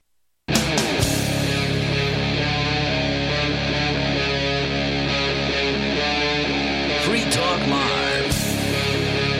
You can take control of the airwaves. All you have to do is dial in to join us here. Our number is 855-450-FREE. That's 855-450-3733. The Skype username is LRN.FM. That allows you to bring up what you want. With us here, it's Ian, Jay, and Daryl. And, of course, you can join us online anytime you want by going to freetalklive.com. Download archives that go back for more than a decade. You can watch the latest episode on our YouTube channel. You can get interactive in a variety of different ways, including the front page of the website, where you can actually create the content that you see there. Every news story, every YouTube video, everything that's linked there on that front page was put there by listeners like you, somebody like you who took the time to submit a link to the front page of the site. It's a Reddit-based site. It's free to use. So you're welcome to join us there and get interactive for free over at freetalklive.com.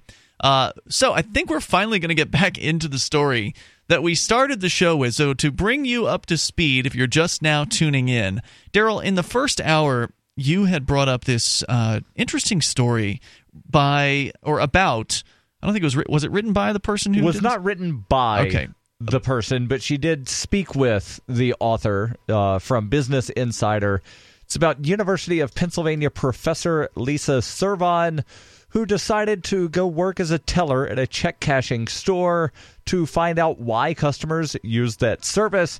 She found that check cashers were frequently cheaper and served customers' needs better than banks, those needs specifically being cost, transparency, and service. Yeah, okay. Let's hear more about that.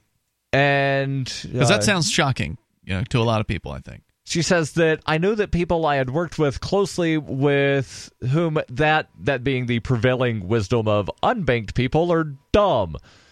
She says that... Or losers. Right. That's not true. They actually know where every penny goes. They budget things. They know where to get the best deals. And so it struck me that if they were using check cashers, there must be a good reason for that. Having already been steeped in academia and research, Servan did not think that she would actually gain any new insights from being behind the desk. But in late 2012, she decided to embed in those communities to get a first-hand look, landing a job as a teller for 4 months at a check-cashing store in the South Bronx. She would later go on... Oh, so this was in the U.S. Okay, because the story is from the UK. Business Insider UK edition, but it is about the U.S. From New York. Okay, she would later to go on to work as a teller and a loan collector at a payday loan store in Oakland. Huh. She did not go undercover, but rather was hired on the up and up thanks to some help from Joe Coleman, the president of a small chain of New York City check cashers called Right Check. or rather, write check cashing. I hate when line spacing does that to where it cuts something off in the middle of a name. This guy had actually guest lectured for her for one of her classes several years prior. She said, it felt like the only way I could answer this question, if alternative financial service providers are so bad, if they are so predatory and so sleazy and so much in the business of taking advantage of people, why do people use them in growing numbers? And surely she would see it when she went to work at this place. Yes. She recounts her journey in a new book, The Unbanking of America, How the New Middle Class Survives. And the book seeks to untangle the reasons millions of Americans are fleeing the broken banking system and opting instead for alternative financial services in increasingly large numbers, providing many first-person accounts from people Servan encountered while working in the field. Early in the book, she focuses on her experience at Write Check Cashing, Write Check Cashing, which is part of an industry that reached $58 billion in 2010. Wow. Up from $45 billion 2 decades earlier. If check cashing was so shady, why were more people flocking to it? She was surprised by what people told her over and over. Servan heard and observed that check cashers often meet customers' needs better than the banks. Again, cost, transparency, and service, and then the article looks into each of these a little deeper. People told me they were saving money by going to the check casher instead of a bank. The Write Check she worked at charged $1.50 to pay a bill, 89 cents to buy a money order, and roughly 1.95% as regulated by state law of the face value of a check to cash it. I've seen Walmarts, they don't do it up here, but in the South, where I'm from in Florida, you could get a money order for free from Walmart. I've never seen from Walmart getting a money order for free. Yep. Now, I do know that a lot of grocery stores will have this, customer service area where you can pay your utility bills for a small fee. You can get money orders fairly cheaply. This is not something that's unique only to the check cashers. Sure. But again, she says that these small fees add up, but they often pale in comparison to unexpected charges, maintenance fees, and overdraft fees that customers have experienced at banks. The rate for money orders is cheaper than at most banks. I did not know this, which commonly charge between $5 to $10. Even if you're a customer, I went and got a money order for a friend at his bank account for me the other day, and it was $5. Wow. And it was his account, and it was money order for him. Huh. And even as what's it, $3 for a postal money order or $3 something? Well, like he said, it was 89 cents at this check cashing place. Right. You could walk into Walmart and get one for 49 cents right here in Keene. And that's just great to have these free market options for this stuff. That's what I like about it. Servan says customers told me that bank fees were an important factor in their decision to patronize check cashers. She provides examples in the books of a man named Carlos, a local contractor who came in on a Thursday to cash $5,000 for his small business, paying a $97.50 fee and a $10 tip to Servan in the process. That's $100 he'll never see again. How could he be coming out ahead compared with using a bank? Servan explains if Carlos is like many small contractors operating in New York City, he relies at least in part on undocumented workers who are unlikely to themselves have bank accounts. I can explain the benefit of what this guy just did. If Carlos deposited his check in a bank, it would take a few days to clear. That's right. Too late to deliver cash on payday, or maybe the check was a deposit for a job he had been contracted to do, and he needed supplies to get started. Right away. If he couldn't get started right away, he risked losing another job to another contractor. That makes sense. Paying $100 isn't much compared with the cost of losing good laborers that need to be replaced or forfeiting new business. She says it feels expensive. It is expensive, but it makes good sense. And there are many stories like it. Well, that does make sense. I mean, if you, if you want convenience, you pay for it. And whether it's convenience stores like 7-Eleven that charge you more because they're open 24 hours and you can walk in and get beer or milk or whatever it is you need. Not just that.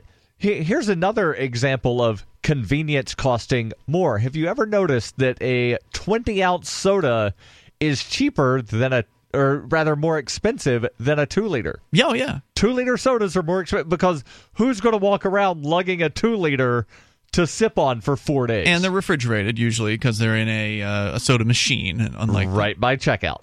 Right. So yeah, convenience pays. You pay more for convenience, and in that guy's case, it makes total sense. Yes. To go to a check cashing service. Now they look at transparency. Outsiders may think the signage at a check casher, resembling that of a fast food menu, is gouche. I'm guessing I'm pronouncing that right. I don't think I've ever seen this word, Gauche. I'm not sure on that with one either. Simple, polished interiors of a local bank branch, but that's a feature, not a bug. Customers feel like they knew exactly what they were paying for when they went to the check casher, and if you go into a check casher, you will see there are signs that span the teller window that list every product that's for sale and how much it costs. That makes sense. The transparency is critical. I believe it's, according to Google, it's gauche, if I'm reading this pronunciation guide correctly. And comparing the menu with banks where the fees are hidden, basically. They have a fee schedule, but man, it's, 50 different fees. That. Right. Toll-free number here, 855-450-FREE. That's 855-450-3733. You can take control of the airwaves. You can bring up anything that's on your mind. Your experience being unbanked. If you want to share that with us, you can do that. It's Free Talk Live.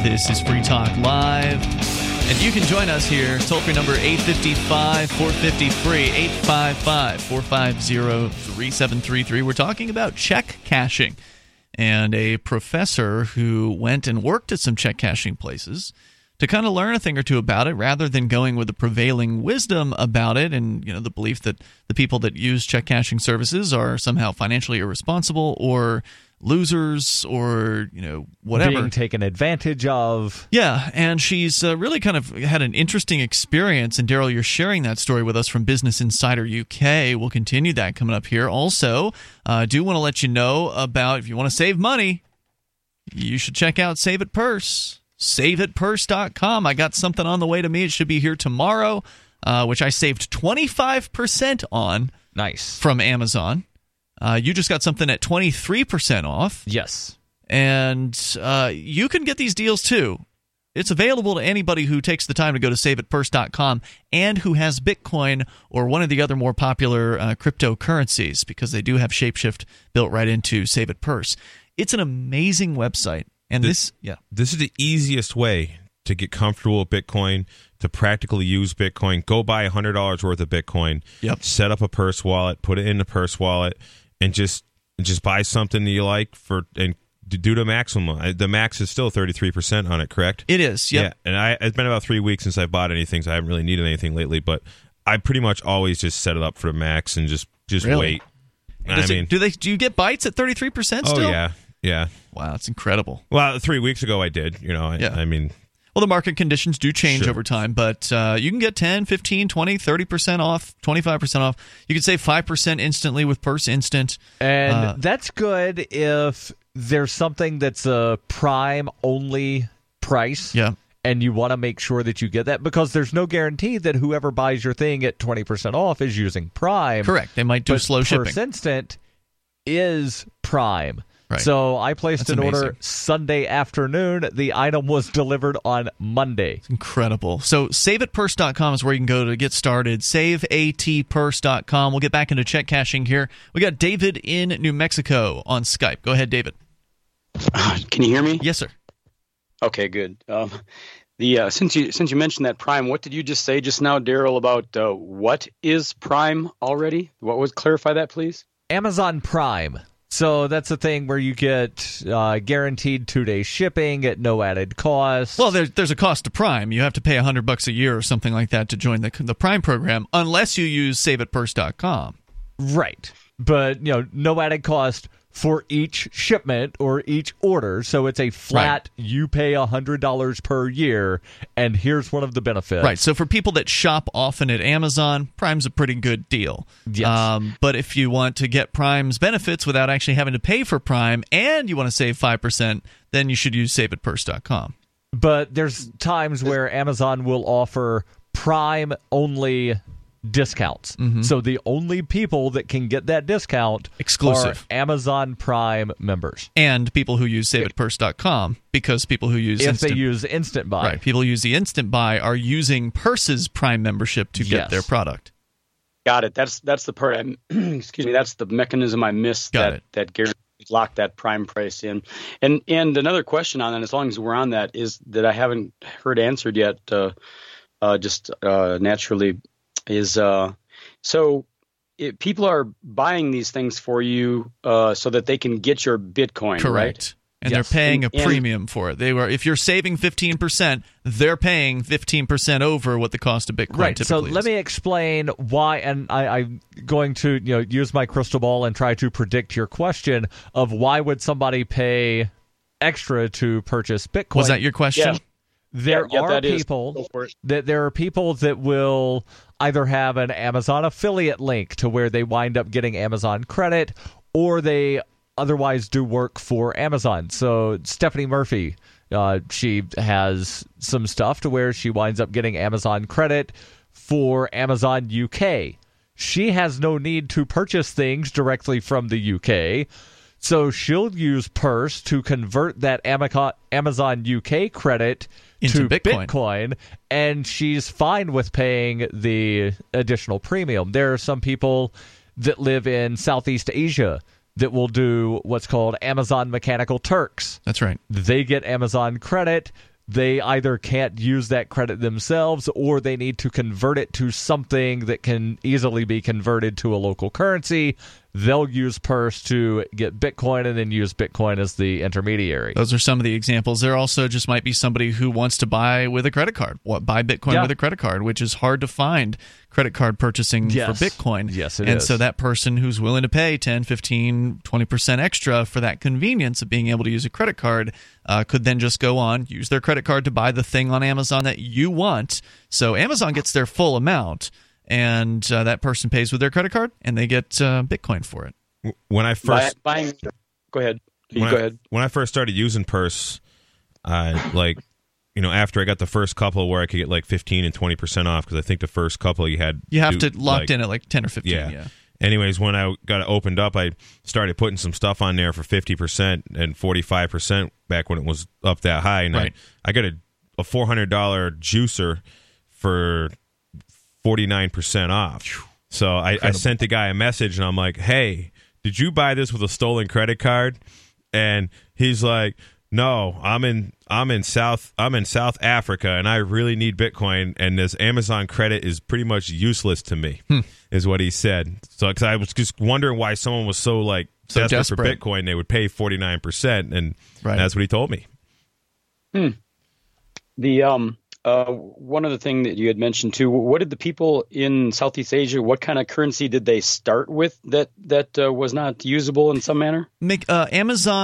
Essentially Amazon credit. So the people who are working for Mechanical Turk, which is the program that Amazon has that, as I understand, it's like data entry, like this very kind of repetitive task kind of job. Yeah, I've never looked into it. I've only heard people talk about it. So you can work for Amazon, but you wouldn't want to if you lived in the United States, because a minimum wage job would pay you more. So this is a very low paid, as I understand it, again, I haven't looked deeply into it, but very low paid kind of work that anybody in any country with an internet connection can do. And Amazon pays their people that are doing this Amazon Turk or Mechanical Turk work. They're paying them in Amazon store credits, basically. And so in order to get out of the store credits, they can turn these store credits. So if they don't need anything from Amazon, they can just turn those store credits into Bitcoin, which opens up to the entire world as far as what they can purchase, rather than only being able to spend what they've earned at the company store, basically. Thanks for the call tonight, David. I appreciate it. Toll-free number is 855-450-FREE. James in Arizona, you're on Free Talk Live. Go ahead. Oh, what a surprise. Hey, Jay, I'd like to answer a question you posed to me last time I tried to talk with you. Go ahead. But I should like to say to you that, respectfully, no insult intended, that your conspiracy theory Looney Tune things that you believe in do great disservice to the hope of a libertarian society and a libertarian party. You're going to have to give an example. Hold on, James. We're going to bring you back for that. 855-450-FREE. Apparently, Jay is willing to continue the conversation, so we'll see how this goes. I just want to know what he's talking about. Yeah, we'll see. 855-450-FREE. You can take control of the airwaves. James will return, and your calls are certainly welcome. Plus, more about check cashing and the reality behind the customers. It's Free Talk Live. DVD, books, music, instruments, periodicals, computers, software, electronics, photo, cell phones, office products, home and garden, bed and bath, furniture, kitchen, pet supplies, automotive, hardware, apparel, shoes, jewelry, grocery, healthcare, sports and outdoors, toys, games, used, and more. It's a department store at your fingertips. Shop.freetalklive.com. Get all your shopping done, get a great deal, and a portion of your purchase goes to benefit Free Talk Live when you enter Amazon via shop.freetalklive.com.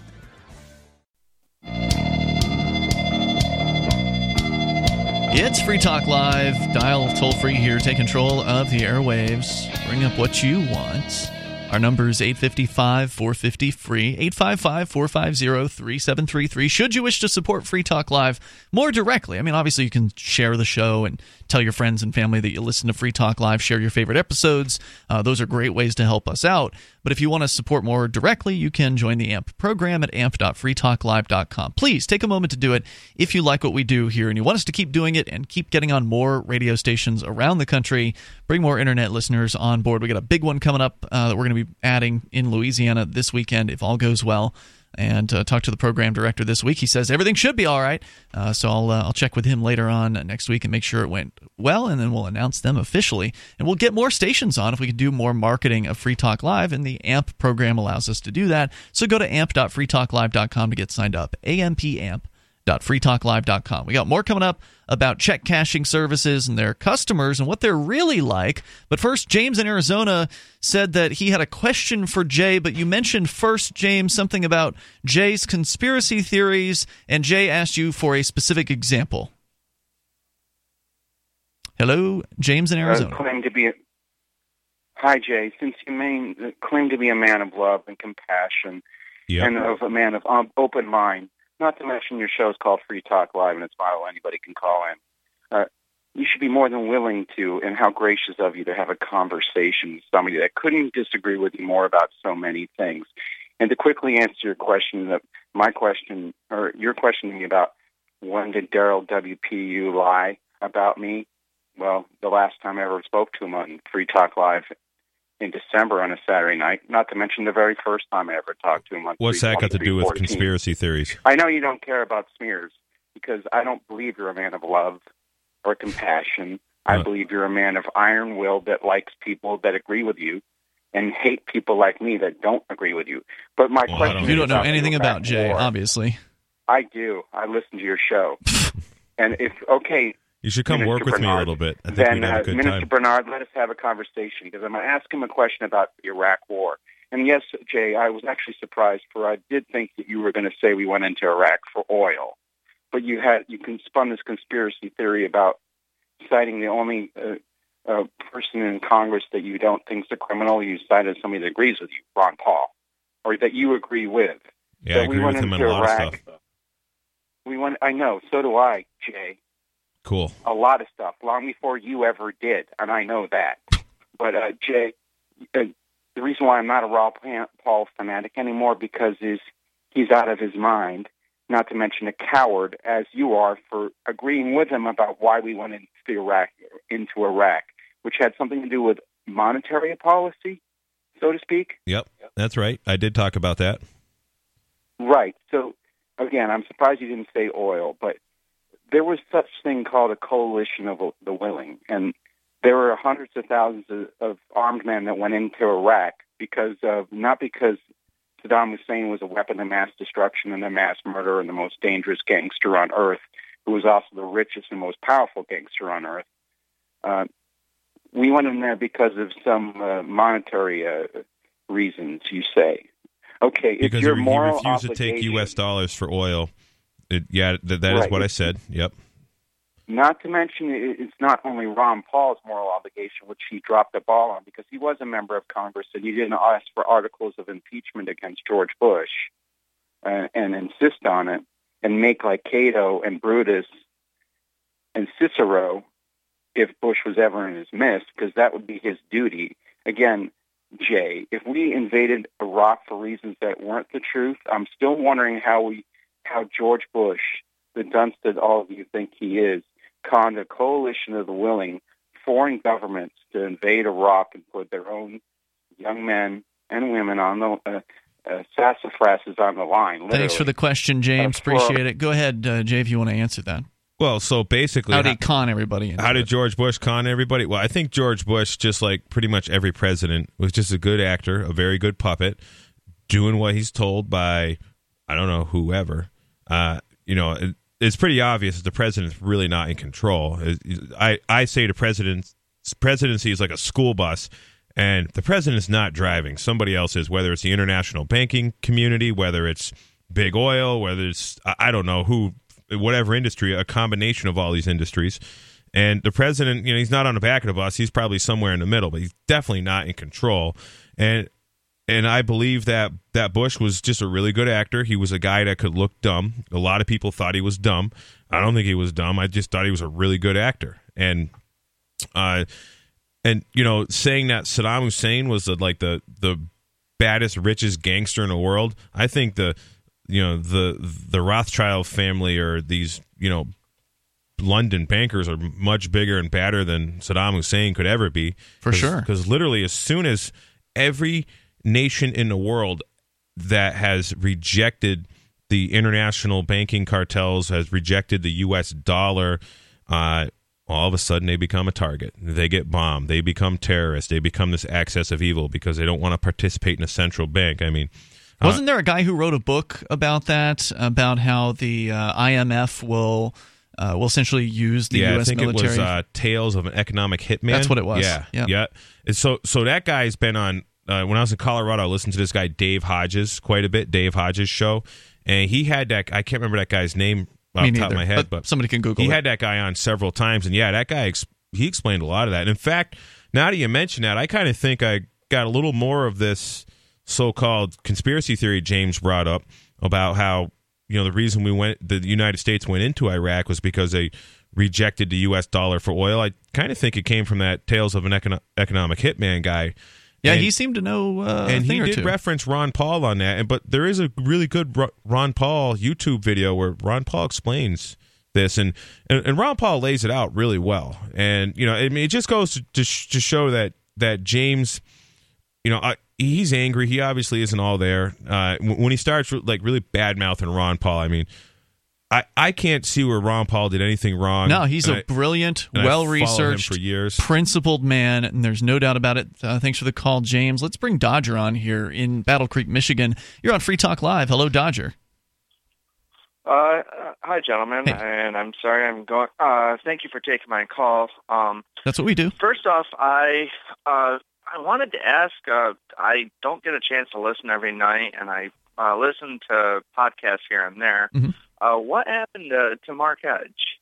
Oh, he is on what he's calling not a vacation. He's on a boat. Yeah, he's on a boat right now in Marathon, Florida, and is going to be continuing on a boat mostly for the next couple months, month and a half or something like that. I know he said he was getting burned out, though. Temporarily off of the boat for Anarchapulco. That's correct. Yeah, he'll be on for the 5 days or whatever, 4 or 5 days that we're going to be broadcasting from Acapulco, Mexico, starting late next week. So I'll hear him here pretty soon back on Free Talk Live. Temporarily, and then he'll be back on his boat doing his thing. He says it's not a vacation, though. He claims that he's working while he's... Okay, well... I miss him, and I really miss hearing Ian and Mark disagreeing on things. I really love the banter that you guys have. But really, I'm calling. You guys got quite a bit of snow there. We've had a really mild winter, and actually, funny thing is I'm calling with a public service announcement tonight. Okay. And I'm politely asking people, not because your local government is, telling you to do it. Please keep your sidewalks clear, people. It's not a big deal here right now because we don't really have any snow here in Southwest Michigan. But seriously, did you slip and fall or something? Like, why are you saying? Oh, that? No. It's not for me. I mean, I'm in my mid-30s.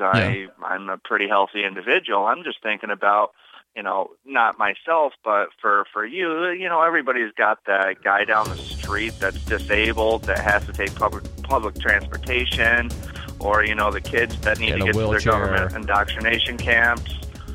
You've got Sarah. If she were living, Sarah from Albuquerque, if she happened to be living in New England right now, I mean, she has to take public transportation. It's just a matter, it's just a polite thing to do. Don't do it because the government, asks you to do it or tells you. Some of them they make you do it. More coming up here. It's Free Talk Live.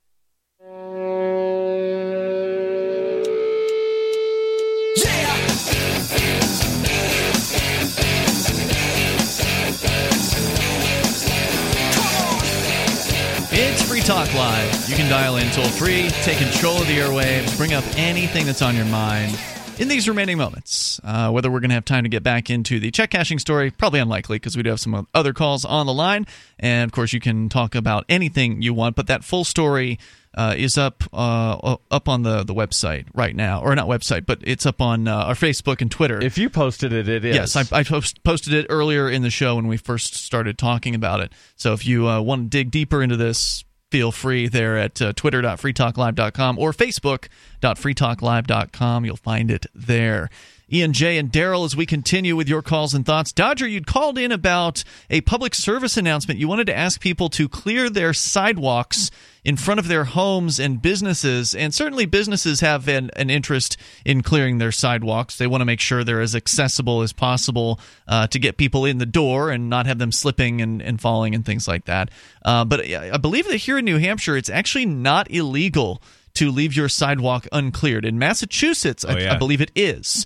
But they were writing tickets yesterday to a couple of guys who were telling me about it. In New Hampshire, you can leave your sidewalk snowy. Now, the city of Keene does provide a service of clearing sidewalks. So every now and then, it's not every the moment after it snows, but within a day or so after it snows, there'll be this device that this drivable it's like a little thing, Bobcat sort of thing. Yeah, like a huge snow thrower, basically Bobcat device that goes and clears the sidewalks.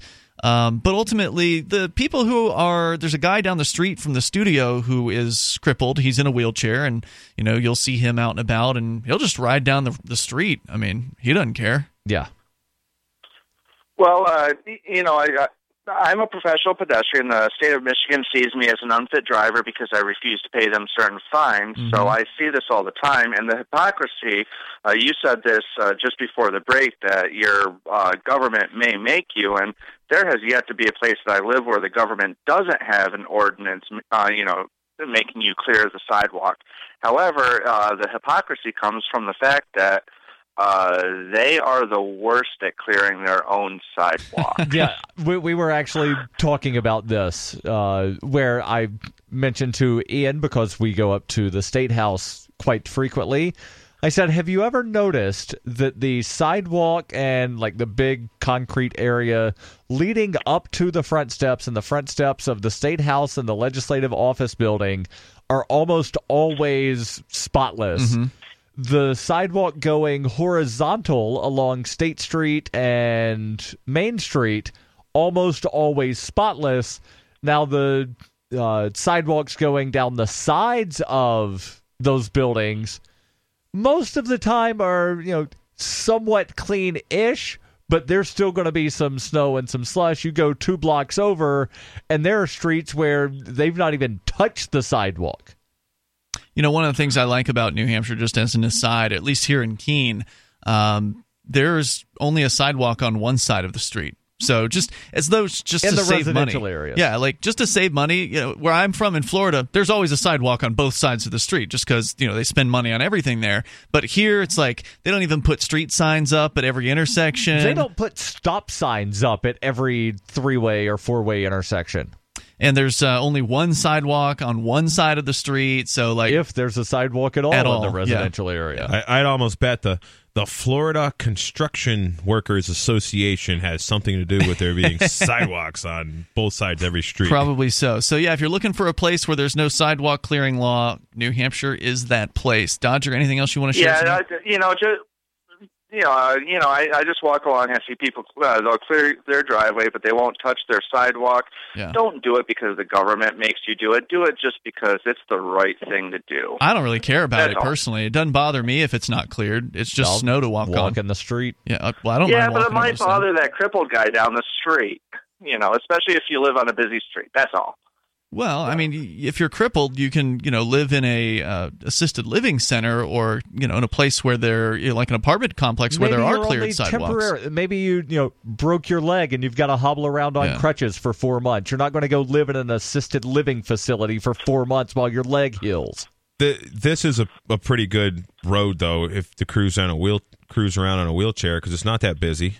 And I mean, even the sidewalks here.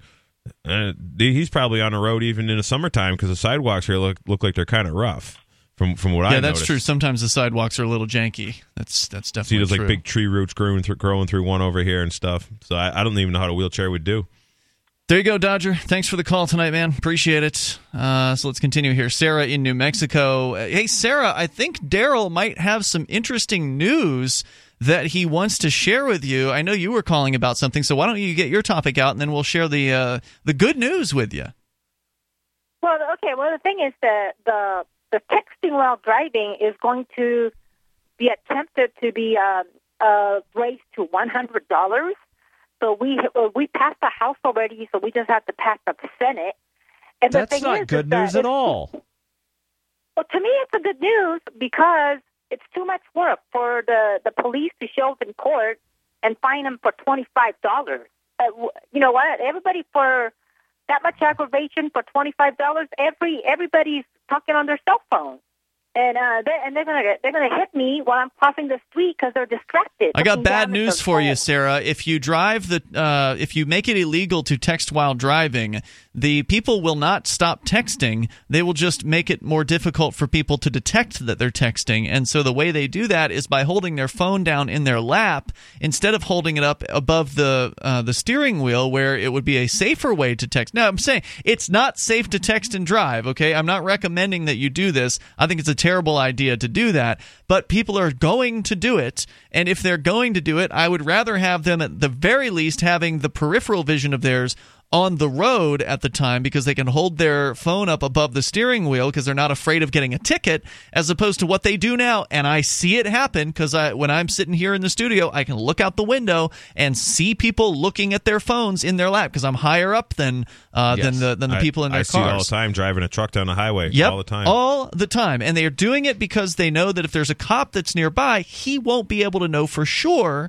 what they're doing because he won't see the phone if they're holding it down in their lap. But of course, if they're holding it down in their lap, there's no way they're able to see anything at all on the road in front of them in that circumstance, which makes it more likely that they're going to run into you, Sarah.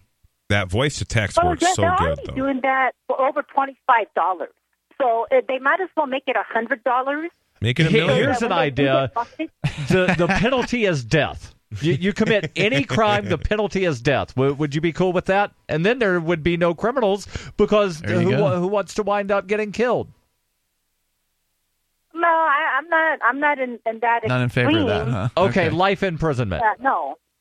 I mean, no. But the thing is, lose your driver's license for 20 years. Well, they're already putting it on the laps. They're already doing that already. Everybody's looking at their laps. They got a cell phone stuck to their head. They're already doing that. $25, so jack it up to $100.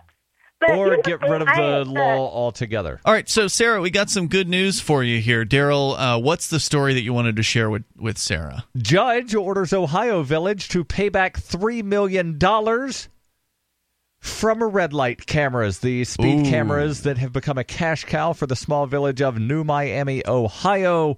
Population $2,200. Town collected over $3 million in revenue from motorists after installing standalone speed cameras along one of its major throughways US 127. The speed cameras in New Miami is less than 1 square mile. Automatically find, that being the town, less than 1 square mile. So they generated $3 million in less than 1 square mile with just a couple of cameras. Yes. Yeah. Automatically fined motorists $95 if they drove faster than 50 miles per hour. It proved to be a lucrative venture for the village, just 35 miles north of Cincinnati. But now the village must pay back every cent they collected because those cameras were ruled unconstitutional in 2014 when drivers filed a class action lawsuit against the village. An Ohio judge ruled in favor. Yeah. That's awesome. Of the drivers who claimed that they were unfairly ticketed. Butler County Judge Michael Oster wrote in the decision, any collection or retention of the monies collected under the ordinance was wrongful. Wow. The village reportedly cited almost 45,000 people and collected $1.8 million during the 15 months the cameras were tracking down drivers. So just to be clear, they're going to refund to the victims specifically, or to the taxpayers of the town? I didn't catch that. I believe to the victims. It isn't really clear here. That's going to be a lot of work. They also paid another $1.2 million to Opto Traffic, the company that ran the speed camera program. They're not going to give their money back. So this is going to come out of taxpayers' pockets. No, they're going to refund the taxpayers the $1.2 million. And then the people that got fined $1.8. Sarah, you'll have to tell us what you think about it when you call us again another time, because we're out of time tonight. We'll see you tomorrow. Okay. You've probably heard the libertarian author Tom Mullen interviewed or talked about on Free Talk Live. Well, Tom wrote a song called You Were Right, Mr. Spock.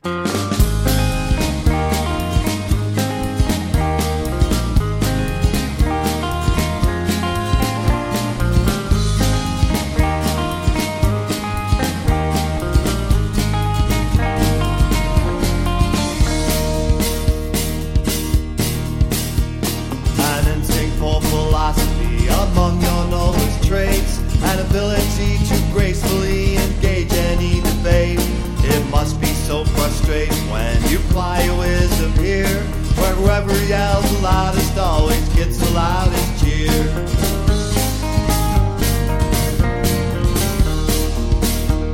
They say that you're unfeeling, cause they've never seen you cry. But you care more than all of them, although your eyes are dry. And while their hearts are bleeding, saying someone else should pay, you work on the answer, then you quietly save the day. You were right, Mr. Spock, about everything you said. We humans just aren't logical, too crazy in the head. We abandon reason and emotion rules instead, and all we get is misery, liberty is dead.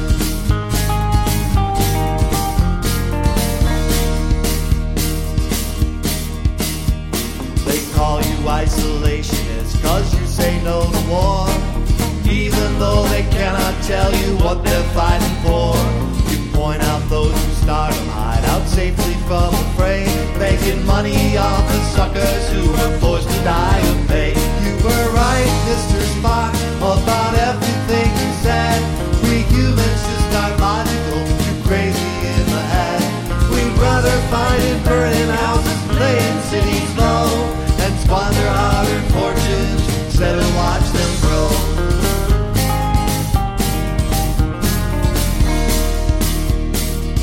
And do you ever feel like giving up? Do you ever wonder why? Cast your broom towards the mindless swine. Sometimes it must be hard to try.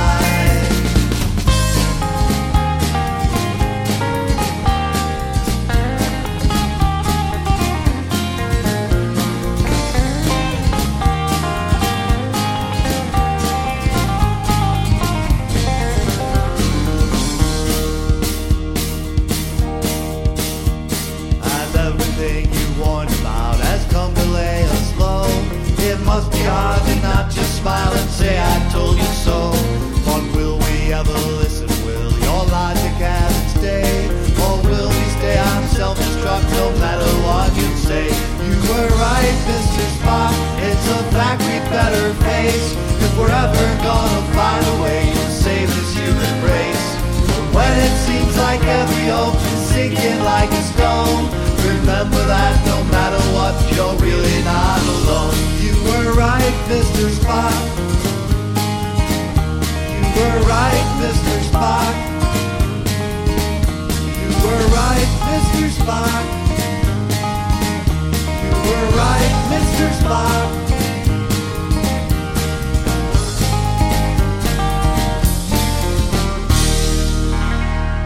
That was You Were Right, Mr. Spock by libertarian author and singer-songwriter Tom Mullen. To get it on iTunes, Amazon, Spotify, and more, go to skepticsongs.com.